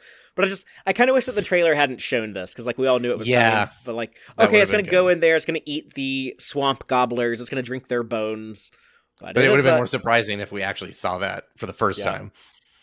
It's still funny, though, just like their reaction, like, oh my god, that is terrible. That looks like one of the worst ways to die. I want to put as much distance between me and that thing as possible. Definitely. But I guess, like, the meat of the episode for me was, like, the character stuff between Ransom and Mariner, just, like, his accusations to her about, like, this is all your fault, you're doing this, and then her accusations to him of, like, I overheard you working out with Shax, and I know that you're actually trying to humiliate me, and they come to an understanding, and what I love there is that, like, Ransom believes her when she's like, no, I didn't let the Moopsy out, and he's, it's the opposite of what happened at the end of season 3, when everyone's like, Mariner, you're terrible, get the hell off the ship. A little bit of a redemption for her in that sense. Yeah. Well, she didn't have anything to redeem herself from, honestly, but... Right. That is cool. Like, season 3, the end of season 3, it shows, like, how much Mariner has grown to love and respect the crew of the Cerritos. Yeah. And care about other people. And, like, even her mom, who she has this complex relationship with. And so, yeah, I'm happy to see, like, that sticks, and then other people are going to kind of, reciprocate and show that same kind of concern and respect back to Mariner. And actually have a commanding officer that believes you when you say, like, no, I didn't do that thing. Yeah. But yeah, the big death I was talking about earlier comes when the Moopsy, which to me is like, it feels like such a Pokemon. Like, that's like every Pokemon. Like, it like says like their name. Like, the only thing Pikachu can say is like Pikachu. Like, it also sort of looks like the adipose from Doctor Who. Yes, which are also creature. Cute. Yes. And I guess kind of evil. Well, if they didn't completely like take all of the person and like convert them over, it's like that would have been fine, and people then would be thin, and like it's just that's okay. But how did you feel about Narj being devoured, having his bones, his plant bones? He says he's ossified. I think that was more weird than I think him being eaten, honestly. But I don't know. It's like it's probably you don't see this that often in Star Trek. But at the same time, it seems to fit this story. It's like there has to be some sort of level of, well, this is that bad. I honestly thought they were going to kill off the ensign or the what's his name? Ensign Gary. Gary, yeah. It's like, oh, he's gone, and then it's like that might have been why they chose the other. They chose the curator, just because it's not expected. This is only the second time in Lower Decks where like someone's death has been part of the joke. I think the first time was in season 2 in Magado Yeah. when they have the expert, the Gamado expert, who is actually an idiot, the Tellarite guy when he died. Oh, right. But that was kind of like of his own doings. Like here, I guess like Banana and Pajamas guy, Narge, like he dies as a result of those humans being assholes. I mean, they kind of, yeah, it also reinforces that message of like, humans are the most dangerous game. But they add some more stakes and danger when the Moopsy somehow is like stepping on all the right controls to. Well, they're like, knock we the locked him station away. out of orbit. We're safe. It's like, oh no, you locked them into the control room. Yeah, it is a little bit of like worst case scenario. Like, how's it keep getting worse and worse? It's kind of like, yeah. And he's not doing it on purpose, right? But it's just happening to stand on the right things to start to decelerate the orbital menagerie. It's kind of like when the macro virus turned on the holograms. It's like, yes, exactly. I think it just like was bumping around and like hit the computer and accidentally like set the holograms safety protocols to random. But it was another one of those similarities that I couldn't help but notice watching these two things back to back and then having to break both of them down the same day like this. Just... As Joel Moopsy butt dialed death like Murph. Yes, and the macro virus. So there's a lot of deadly butt dials. That's the name of the episode, Deadly Butt Dials. That'd be a good. That can be a Lower Decks episode. Yeah. I don't know. What do you think of like the tooth solution? That I mean, I get it, but it's just like I don't want to watch this. I had some dental surgery, not dental surgery, like dental stuff earlier this year, and it's like I don't even want to brush my teeth sometimes because I don't want to think about my mouth, which is I need to do that. But it can be a little gross. Tooth stuff can be a little. And this is make your I think skin I crawl. mentioned this to somebody maybe on the show earlier in the season that sometimes Lower Decks is sort of like that gross friend that you have a friend that you have that like does this one thing and you're like ugh, and you just have to kind of ignore them. Like you're still their friend, but it's just like, oh gosh, I wish you wouldn't do that. And that's kind of this. Like they have like a gross part of something. And you're like, oh, that's really not necessary. You're but, really cool, but like you need to like cover your mouth when you sneeze or like something like that's a good. But yeah, so it's like it's interesting but gross. It made me think of like for some reason when I was in high school, my mom bought this like massive hog at the state fair just because like she just thought it was a cute animal, I guess. But like she would always like escape from her pen. Oh, so it was alive. I'm imagining like just a big ham hock kind of thing. No, like she kept her. She kept her as like a pet. Like we had her for a few years. Wow. But I don't know why she wanted to do that either. It's so weird. Like I wish I could like ask my mom like what the hell were you thinking? But anyways, like she would escape a lot, and so like I would take like some Oreos. I would leave like a trail of Oreos, and she would just eat the Oreos, and go back into her pen. So I had flashbacks to being teenage fathery, trying to lure my hog Bridget back into her pen. If this was on the Cerritos and they had like replicator technology, they probably could just replicate like bone type stuff and do the same thing. Yeah, I mean, like, just go to a food replicator. Just, hey, give me a bone-in ribeye, and just get like a whole bunch of those and leave a trail or something. Like bones are like if people are if you're a vegetarian or vegan, and you don't want to hear like eating meat like described, then like skip forward like 20 seconds. Marrow. You don't want to hear this, but like cooking meat on the bone is delicious. Like I love to cook like pork chops on the bone or like steak on a bone, or like I love like hot wings. But like I'm like, you can't get boneless wings because like you're not getting like all that flavor that you get out of the bone. You get the bone. Even in bone wings. broth. I mean, you make we always save our stuff for Thanksgiving and make soup and stuff. Yeah. In fact, I was watching Dimension 20, their new play or RPG of Mentopolis, I think this was called, and this guy who just will say random facts that sound vaguely threatening at the same time. It's like, did you know that blood is kept inside the marrow because it keeps it away from the most radiation or something like that? And you're like, why are you telling me this? Like, are you going to break my bones or radiate me or what? But it was like, that's kind of interesting. It's like, yes, Hank, that's right. So I'm curious, like, like I wonder why the bone marrow why that actually tastes good. Like it doesn't seem like there should be a reason for that to exist. Maybe it's because it's like it's nutritious, so like we evolved to like, oh, that's like the healthiest part, so that's the part I want to eat. Yeah, that could be. That's why we like sweet stuff. It was like to get us to like eat more fruit, and now it's like, no, it's gonna give you diabetes now. Stop. Yeah, evolution is weird. But you know, in the 24th century, humans can still they still haven't evolved past their ability to be bad, to be evil, to be naughty, to mess up. These schemers, these humans, and build really ugly outfits. Yeah, I haven't gotten past that either. But yeah, it turns out, as Ransom says to Ensign Gary, humans really are the most dangerous game after all. Or like the way he says it is something like, yeah. Can't talk, but before we talk about like the ending of the episode, then let's talk about like the Cerritos stuff with like Boimler and Rutherford, and they're less deadly, but still very I don't know. They're not having a good time. Neither one of them. They're both dealing with their own obstacles. I think we had this conversation, like created a headcanon. It was like, why does he know Mirror Archer? How would he do that? So the only thing I can think of is that like by then it's like declassified, and one of the reasons that you don't get like a Mirror Universe TNG is that they kind of are more aware of it. Because on Deep Space Nine, when it happened, they were also aware of it, as opposed to like nobody knowing about it. So I'm just wondering if it's like, okay, this is sort of more general knowledge. And so this is declassified from something from Control or something, you know, something that they had access to. Dr. Bashir knew about the Mirror Universe when in the first crossover in DS9, which I think is the episode is called Crossover, because he was like, oh yeah, Kirk had a mission, and like Kira hadn't heard about that because she didn't grow up in the Federation. Well, so why would she? But yeah, like it was like well known enough that like Bashir had heard about it, but like why would anyone know what Archer was wearing on the NX-01, or when he got to the 1701, like before he was assassinated by Travis Mayweather and Hoshi Sato when they took over the Terran Empire?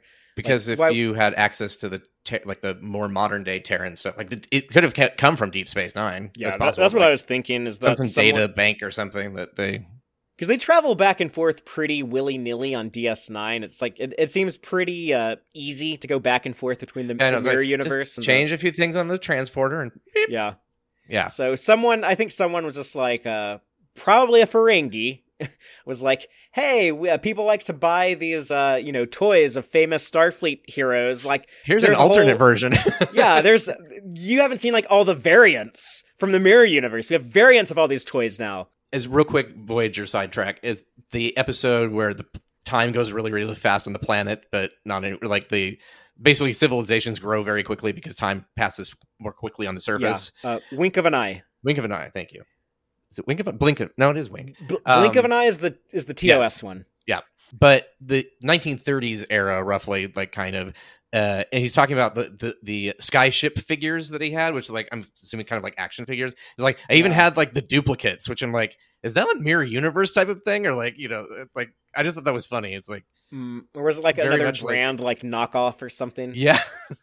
It's like, oh, they have Playmates as well.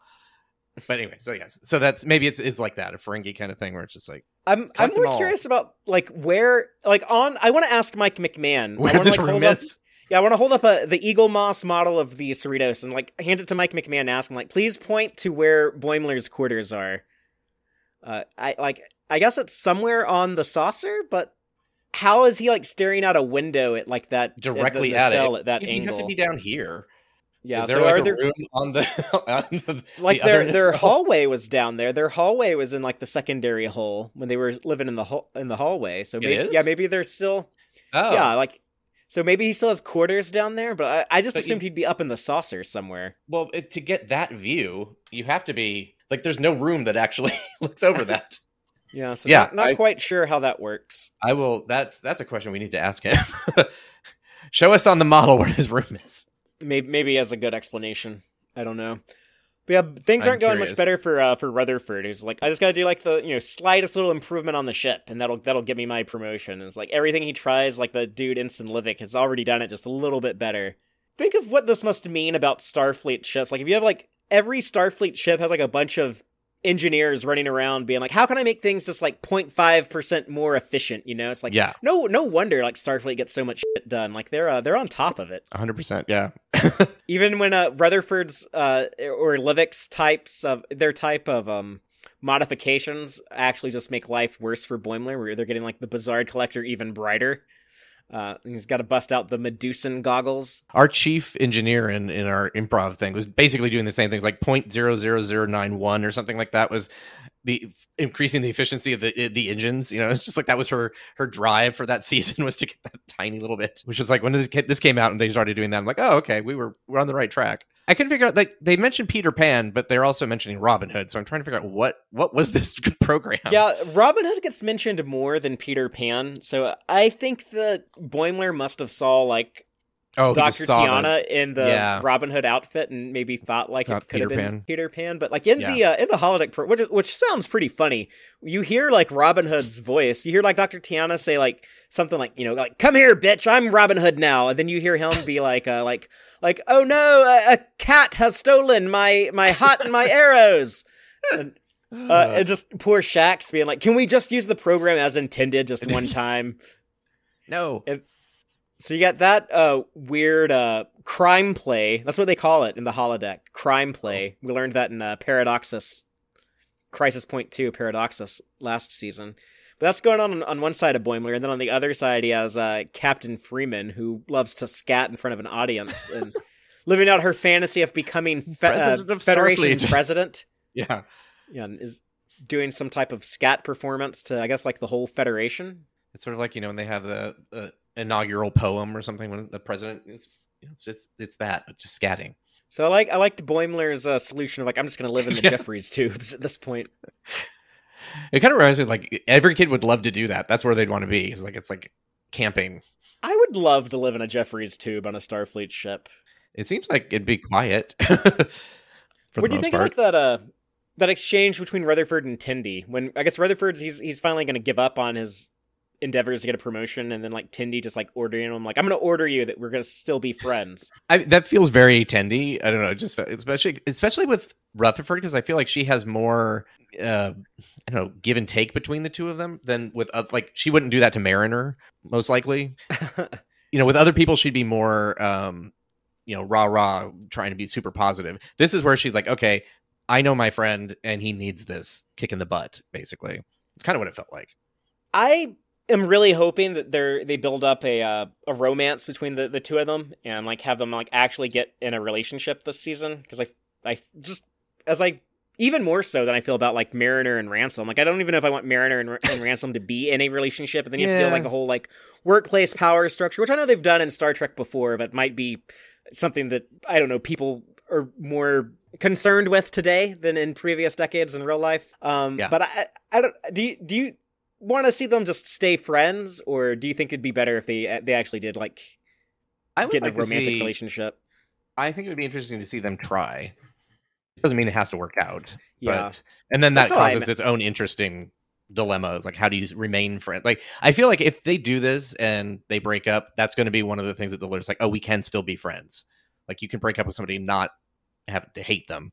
They could just find out that they're not compatible for long periods of time together, but they seem to have spent a lot of time together. So I don't know. I feel like they're the couple that you have friends and you're like, these two clearly like each other. They're perfect for each other, but they don't do anything. And then one day they're like, oh, we've been married for 5 years now.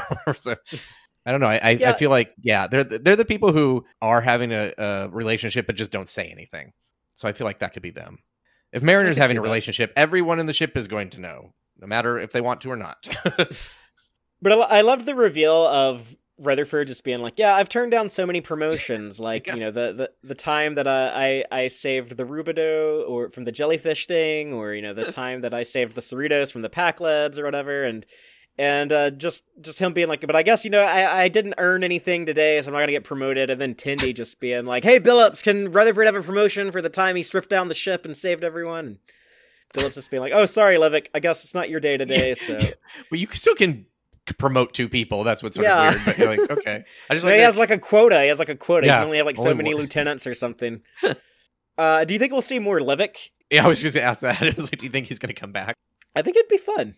In The Simpsons, the other guy who had like Grimy or whatever is, like Grimes, what's his name, in the nuclear power plant, but always thought that Homer was always getting like something that he tried to do. I can't remember his name, but it was Grimes or something like that. But it's kind of that sort of sort of thing. I would like to see Gary and Livik both like come back and like talk about like, man, like I really can't stand Tindy or Rutherford, and like, yeah, like, I hate their friend Mariner too. Like, I don't know, maybe we'll have like some insubordinate ensigns that don't like our junior grade lieutenants. That would be interesting. But I guess it's possible. I don't know. We'll have to just see if who becomes recurring and who is like a one shot only type character. It'd be interesting to see Tendi like take her promotion a little bit too seriously. Where she just like tries to then kind of like make everybody fall in line and like, you're just a junior grade lieutenant, like dial it back. Yeah, I like Jill 47's comment in the live chat where she says Tindy's first order ever was to be friends. And like, yeah, that is kind of how Tendi that is. Yeah.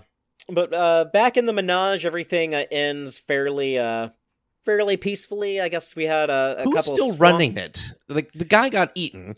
The he humans must have are some behind staff. He's got like yeah, because I'm like, it's still running. People are coming in and looking at him like, who, what? Yeah, we got like the Antians or Antidians or whatever, like the fish dudes and the belly button people, which are actually in the current new very short trek. There's an Antidian. Yeah.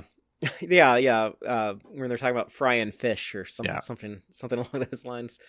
The belly button people from season 3 though, like they got one of the little belly button kids is like tapping, like it does seem like it'd be pretty obnoxious to be like in captivity like this. So kind of just desserts for the two especially humans because that got they're someone like killed. Clearly sentient by like they look just like him except they're not different skin color. You know, it's just like clearly they're not animals or monkeys even.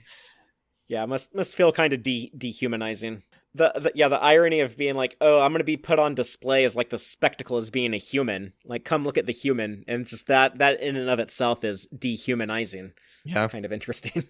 But I thought that was, I don't know, like a good solution. I assume eventually they'll have to like, go to some type of legal process. They'll be put on trial or something. I don't know who has like jurisdiction over the menagerie, but yeah, like okay, like the next ship that comes through will deal with that. I'm fine with that. This part was creepy. I don't know why, but it's just like Ransom in sickbay with the new teeth. Yeah, it's like what we were talking about, like a little too teeth big stuffs. Yeah, it's freaky.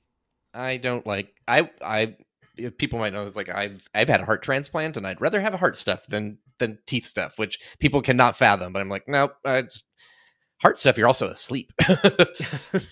Well, isn't that like a recurring nightmare? Like some people have like their teeth are like breaking or like or like I don't know. I never really like have like that. I've never had trouble like going to the dentist or anything. But I've also like I had braces as a kid, but beyond that, I've never had like any serious like dental work. So it doesn't like bother. But like lately, like sometimes like I don't know, teeth stuff lately can kind of freak me out a little bit. I apparently had too many teeth. I actually did end up having a surgery where I was out that they worked on my mouth. That's because I was really young and my heart issue, they just wanted it controlled. So that was interesting. So I didn't actually have to have my wisdom teeth out because they kind of got everything at the same time. Oh, nice. Yeah. Yeah, I had my wisdom teeth removed, I guess, when I was like 19 or 20. But beyond that, not like much dental work. But the funny thing in like the scene in sickbay between Ransom and Mariner is that Ransom looks so ridiculous with the giant teeth in his mouth, but they play the whole scene very straight, where they have this sincere heart-to-heart bonding moment where, we're gonna be working closely together, but I'm gonna do everything I can to be like a good supportive boss to you, and Mariner just being like, yeah, I'm gonna do everything I can to be like, a good supportive junior officer to you, and it's kind of the first time we've seen the two of them like this much like on board, this like on the same page, like their goals are like really aligned. They're like sincerely like on the same side. It's not really happened before. Yeah, it'd be interesting to see them team up and like, I mean they have, but it's just something where it's like the issues that they've had and their back and forth isn't the plot. It's just where they're literally working together, and we don't need to know that there's no friction. There's like just something that they're doing together, if that makes sense. It would be kind of cool.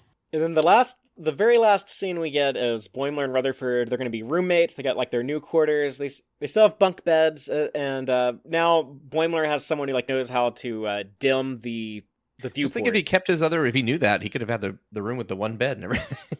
Yeah, he could have like the much nicer quarters, if you ask me. I don't know why they're like, oh yeah, because we're sharing a room, we're going to get better quarters. Like this.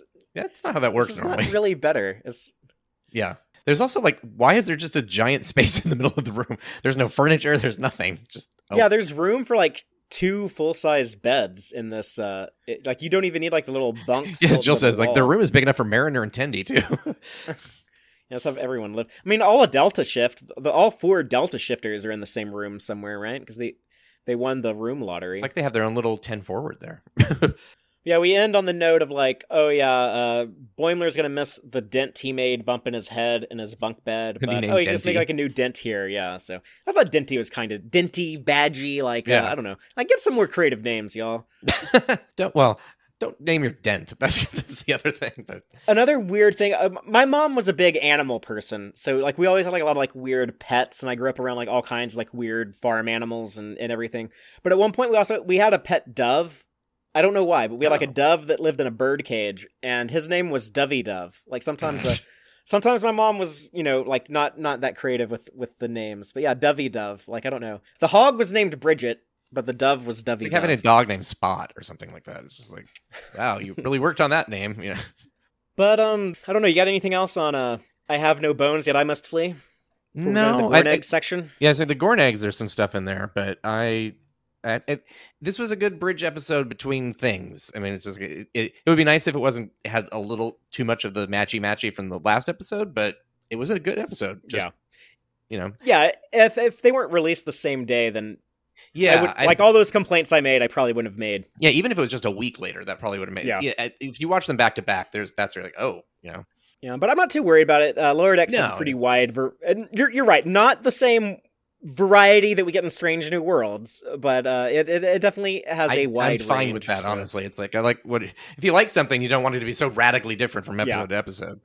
Yeah, a little bit of a narrow focused is I totally get that. Yeah, like, and if Lower Decks is like your favorite Trek, which I know it is a lot of people's, then yeah, you definitely don't mind it having that like consistent Lower Decks flavor in it. Yeah. But yeah, I'll just, with all that being said, then I guess I'll go into the Gorneg section of the show. So again, these are the Easter eggs, in jokes, and continuity connections that I thought would be fun to point out.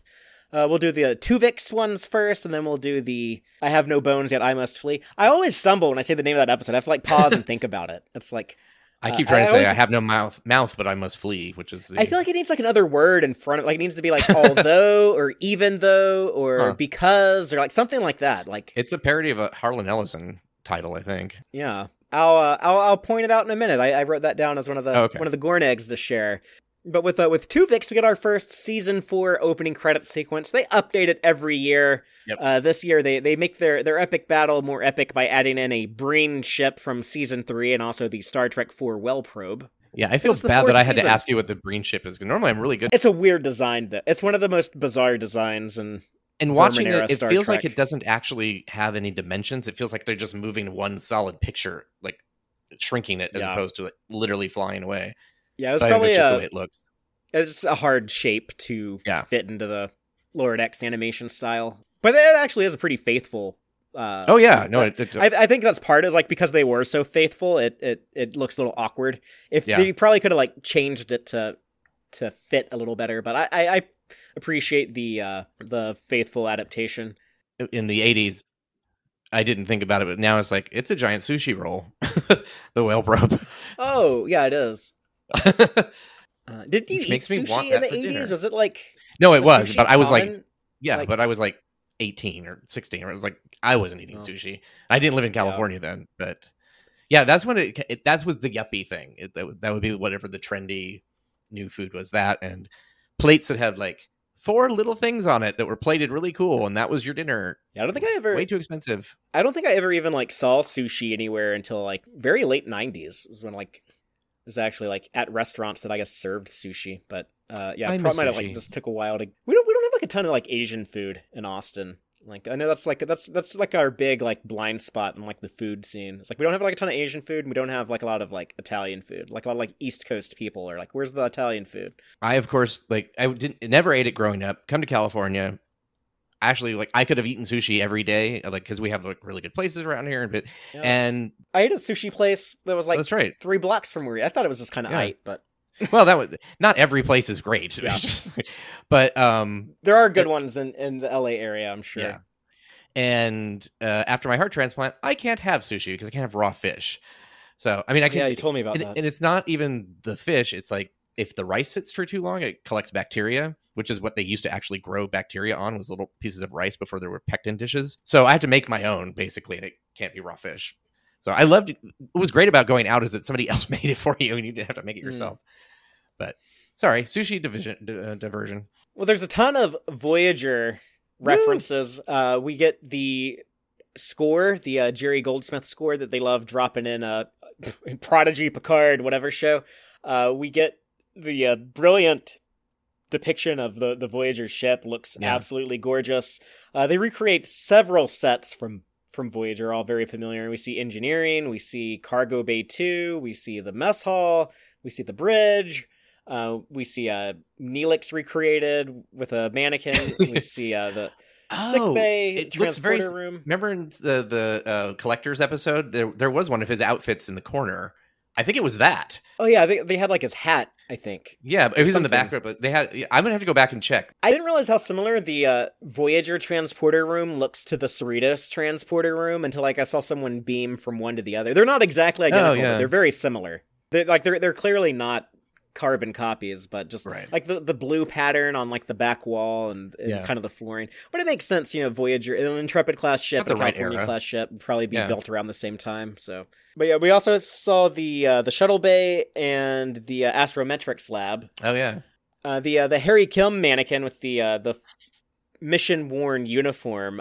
When the curator grabs that back from Boimler, we get the I call them Kayshanisms, but I always like to point these out whenever we get like a new Temerian language type saying. And he says Unzak when he guided the Florkas to their roost. So whatever that means, but it was relevant to the situation. They're getting this Voyager back safely. Yeah. We get the Neelix cheese mentioned. That's from the Voyager episode Learning Curve, where the cheese bacteria he's just sick bay. messed up the ship.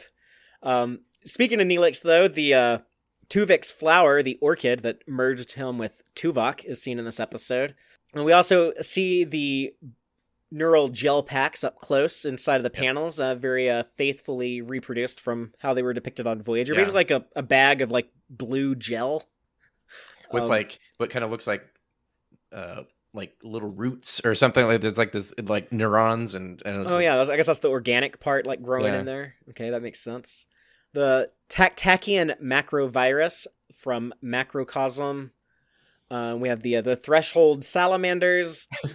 And then the holograms, the clown from the Thal, Chaotica from Bride of Chaotica, and Michael Sullivan from, I guess, Fairhaven and Spirit Folk. And that's all I got on Twovix. But then with I Have No Bones Yet I Must Flee, that title is taken from well, I've never read it, but Warren Ellison famously penned Harlan Ellison. Harlan Ellison. Who did I say? Warren Ellison. I don't know who that is. No, that's someone else. No, fuck that guy. We're talking about Harlan Ellison. That's another thing I got to bleep for Trek Geeks. But Harlan Ellison.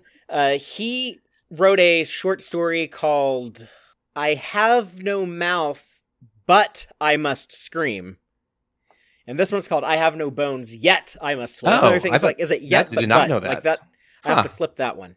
But yeah, I want to read that. Speaking of like, it's kind of like the spooky time of year. I'll read like a good like a horror sci-fi short story that inspired the Terminator, from what I understand. Okay, so it's like the part of that legal settlement. They got Harlan Ellison's name in the end credits. Mm-hmm. Aaron, you pointed out the Andy Probert concept for the Romulan warbird, the vertical design. It's not exact, but it's pretty cool. Yeah, it was something like I never knew if I actually wanted it in canon, but now that I've seen it, it's like, oh yeah, that's I like that variety. It's clearly clearly Romulan, but it's something different. We haven't had a poor Reman on screen in Star Trek, I guess, since there were some in Enterprise actually. Enterprise season 4 had a few walking around on Romulus in the background. Oh, yeah. That was the only time we saw them outside of Nemesis, and we haven't had them since. But we saw some Reman body parts chopped up and thrown in a body bag. I was kind of surprised to see Remans That's a little gross. Yeah, they have red blood, so it's even grosser. Like, why wouldn't you use green blood? Like, I thought they would be like the same as Romulans or Vulcans, but I don't know. That's weird. It is, but I mean, like, they also have like white skin and yellow eyes, so they are weirdly colored. I guess it makes sense their blood could be a weird color too. The workout clothes though that looked ridiculous on Gates McFadden and Marina Sirtis let me look even highlight more ridiculous my now. boobs with this. It's like it's such a weird. Ugh. Yeah, but they also have Ransom ask Shax if he wants hot fudge sundaes after their workout. So that was a very Troy thing to say. She's a huge chocolate nut. The boxes that they carry around with when they're moving are just packed with a lot of familiar stuff. With Boimler's, you see like his plaque for the Boimler effect he got way back in Temporal Edicts in season 1, his Tom Paris plate, his Stargazer model that he had from the Starfleet recruitment day, the Klingon headpiece that he wears when he's playing B&B. with Tindy, we got the picture of her dog named Dog and her model of the Cerritos. And then with Rutherford, all he has is the DS9 model. I guess like the animators didn't have time to like add stuff to his box. We don't really know. I mean, what do we know with like, yeah. He has this DS9 model. He has like a pad, and then he has this engineering tool. He could have his tricorder, the purple tricorder. Or he could have a bunch of those. Or whatever. Oh yeah, the T88 with the cool stripe as the cool purple stripe. But with Boimler stuff, we also see his Ad Astra Aspera poster from Strange New Worlds. With her face covered up. And we don't see her face at all in any of these, which is interesting. Oh, yeah, I wonder if there's like an intentional reason for that. Yeah. We have his Captain Freeman Day banner. He rolls it up and uses it as his pillow. He also has his fiddle or his violin. I don't know what he calls it, but that's in his case. And he has action figures of not just Mirror Universe Archer, but also Captain Spock in a monster maroon. Yeah. And I believe like Star Trek First Contact Data with a phaser rifle. That's what my guess is, yeah. And this is really cool. I think you're probably excited about this also, Aaron, as a long-time Easter egg hunter. But they have a name for it now. The Tucker tubes. They're a thing. But everybody loves Trip Tucker. It should have been the O'Brien tubes. If it's the in real life, quote unquote real life, it's the most important device in the universe. It should be like the most important man in Starfleet. Should be O'Brien. I don't think it's something that Trip Tucker invented. I think it's something that someone named after him later. I know. I'm just being silly, but it's sort of like because we don't see that in Enterprise or the original series or like Strange New Worlds or seasons 1 and 2 of Discovery. But so this like, prop has been around since the 70s. When did it first show up in Star Trek? Was it in any of the movies in the 80s before it was in TNG? Yeah, I think it was on in. Was it in Wrath of Khan? Yeah, Genesis. Everybody, my day was very long, and I'm getting very tired. It's like Deep Space Nine. It feels like a 26-hour day. Well, it's just everything that I did today just kind of caught up at once. I think it's just like, I need to eat and go to sleep. Well, it's only 7:30, not quite sleepy. But now I wonder if we're going to see the Billups tubes pop up with the third tube that somehow doesn't trigger a Heisenberg collapse. The most important machine in the universe. I'm trying to... built in 1970s. 1977. To serve as a sci-fi television and movie prop. Oh, it's just a generic prop that someone invented. It wasn't even for a specific movie. It was just the prop house. Yeah, it isn't a bunch of non-Star Trek stuff. Like, it's in the Last Starfighter. Yeah. What else you have the same article. Knight Rider, Airplane 2, which had Shatner in it, Austin Powers, and countless others. It was in V, I think. Okay. The only two that I knew was Star Trek and The Last Starfighter. Those are the only ones I remembered, but I knew it had been in a bunch of others. Nobody's sure what the most important device does, aside from the fact that it has red lights that go back and forth. I haven't watched The Last Starfighter in a long time. I kind of want to watch it now. 1984, my favorite year for movies. Also the year that Star Trek 3, my favorite Star Trek movie, came out. Me and Aaron were talking about this before. We're not sure if this is a glommer from the animated series on display in the Menage, but it maybe because they're very good about, like, when you see it, it's like, we know that that's what this was supposed to be. Yeah. But this isn't close. I mean, it's close, but it's not right. Especially like they don't even have eye stalks. It's like little. It's like they're not even eyes. If they just would have added 2 eyeballs on the top of those antenna things, like that. Yeah. If this had like 2 little round orbs up there, and I would have been like, that's clearly a glommer. Yeah, and the spikes that come out of the middle they don't look like spikes. They're actually colored the same color as the body. Yeah, before they kind of look like teeth. They kind of look like if what's his name, Moopsy, saw that, he'd be like, "Oh, that looks tasty." I'm hoping. I asked Mike if he knows what it is, which I'm assuming he's probably either at the showing or talking in front of people at the Star Trek Day in San Diego. But hopefully by next week we will get an answer if this was actually supposed to be a glommer or not. We'll find out one way or another. So y'all come back and we'll have an answer for you. And there's also a City Ill from Wrath of Khan in there. Mhm. There's a koala with like a unicorn spike on its head. There's all like unicorn spikes. They all have, that's the section is all unicorns. So I assume they're from the planet that we go to in The Enemy Within in the original series, where there was a unicorn dog. Yeah. There's like a unicorn chihuahua here, which is kind of funny. I don't know, chihuahuas are funny dogs. There's the winged creatures from Aurelius, or Areolus. It's like a nipple joke was the name of the planet in the Peanut Hamper episode last season. Right. But there's the turtle doves and the sky That's snake. funny. Yeah. Flying around a cylinder. Why call it a sky snake if everything's in the sky? Yeah, that's a funny line. That was one of the, wouldn't it just one be of a the things snake. Yeah. The Thing. crystal ball with 3 cobras coming out of it. That was a form that Q took, I guess, to kind of like intimidate the Enterprise crew in the Next Generation. He's like, look, I can Apparently turn it's a into thing. This weird animal. Yep. Some people have actually theorized that's Q's natural form. That's what he truly looks like when he's not trying to look like a human captain. Why does all evolved beings in Star Trek seem weirdly not evolved? Yeah, I mean, I don't know. Like a Maybe three-headed snake thing? How is this the person that becomes the ability to like bend space and time? Like what? Yeah, I mean, maybe it's the crystal ball part. I don't know. Some aliens are pretty alien, but yeah, that's like what course of evolution? Like what? The biologist Richard Dawkins called the blind watchmaker of evolution. Like what course of evolution would make this crystal ball with 3 cobras become like an all-powerful god? Like that's just weird. Swamp gobblers, though, they were called Pyrithian swamp gobblers, so I assume they're from the same planet as the Pyrithian bat, from Wrath of Khan, that we actually get to see in Enterprise. I would say, isn't it in Enterprise? I didn't realize it was in Wrath of Khan for some reason. Yeah, it's Scotty's nephew says that if the Admiral can't see that, he's as blind as a Pyrithian bat. Yeah, and then he died. And then Spock says Pyrithian bats in Star Trek 6, right? When he's like, the boots will cling to the killer like a pair of Pyrithian bats or something like that. It's mentioned a lot more than I realized. Yeah, well, Nicholas Meyer said it a couple times. I don't know if anyone else ever mentioned it until Enterprise, but the last thing I got is because I forgot to get a slide to point out that the humans have the same wardrobe that they had on the episode of Next Generation that you mentioned, Aaron, with the genetically engineered telepaths. Yes. Where Pulaski gets super aged, but I can't think of the name.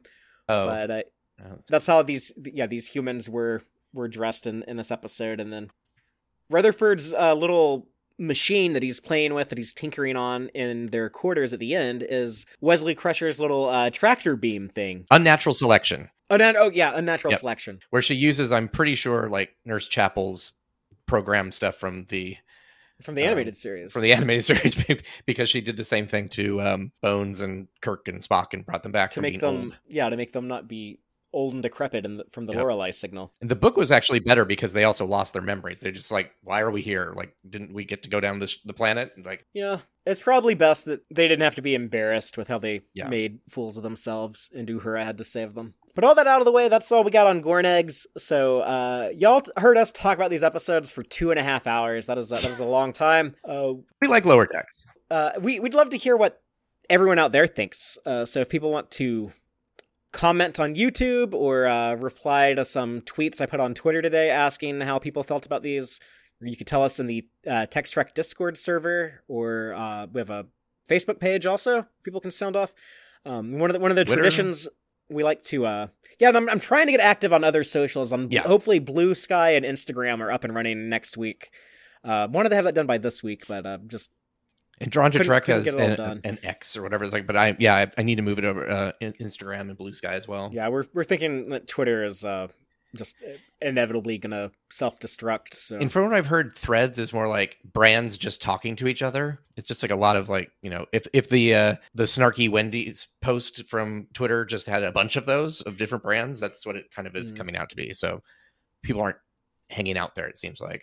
Yeah, well, it's unfortunate. There doesn't seem like a good social media platform these days, but we can still find ways to connect and talk about Star Trek and have a good time. You can always find our show. We'll still be around, like at least like YouTube. We did before there was an internet, so yeah, we can do it. But I'm looking forward to more Lower Decks talk in the coming... Man, it's going to be crazy next week. Just have like one little like half-hour episode to talk about. That's going to seem like such a lightweight week, but some well-earned downtime too, I hope. We're going to have another long stream tomorrow. Yeah, that's going to be tons of fun though. Please, if you are checking us out on Friday, please come back tomorrow, Saturday, at noon Pacific, 2 in the afternoon Central. I guess that'd be 3 in the afternoon on the East Coast. I'm really excited for that, and I'm looking forward to chatting about some TAS and some Trek animation overall, and kind of give all that stuff its due, its day. We're going to talk a little bit about the strike as well. Yeah, I want to hear some reports from the picket lines. That all sounds pretty epic today. But we'll be back talking about Lower Decks Friday, 7 p.m. Central, and of course you can listen to us later wherever you get your podcast, and check out the Thursday night streams with Rachel and the gang over there. They had a first reaction stream last night. Yeah, those are fun. So, but until next time, as always, live long and prosper, y'all.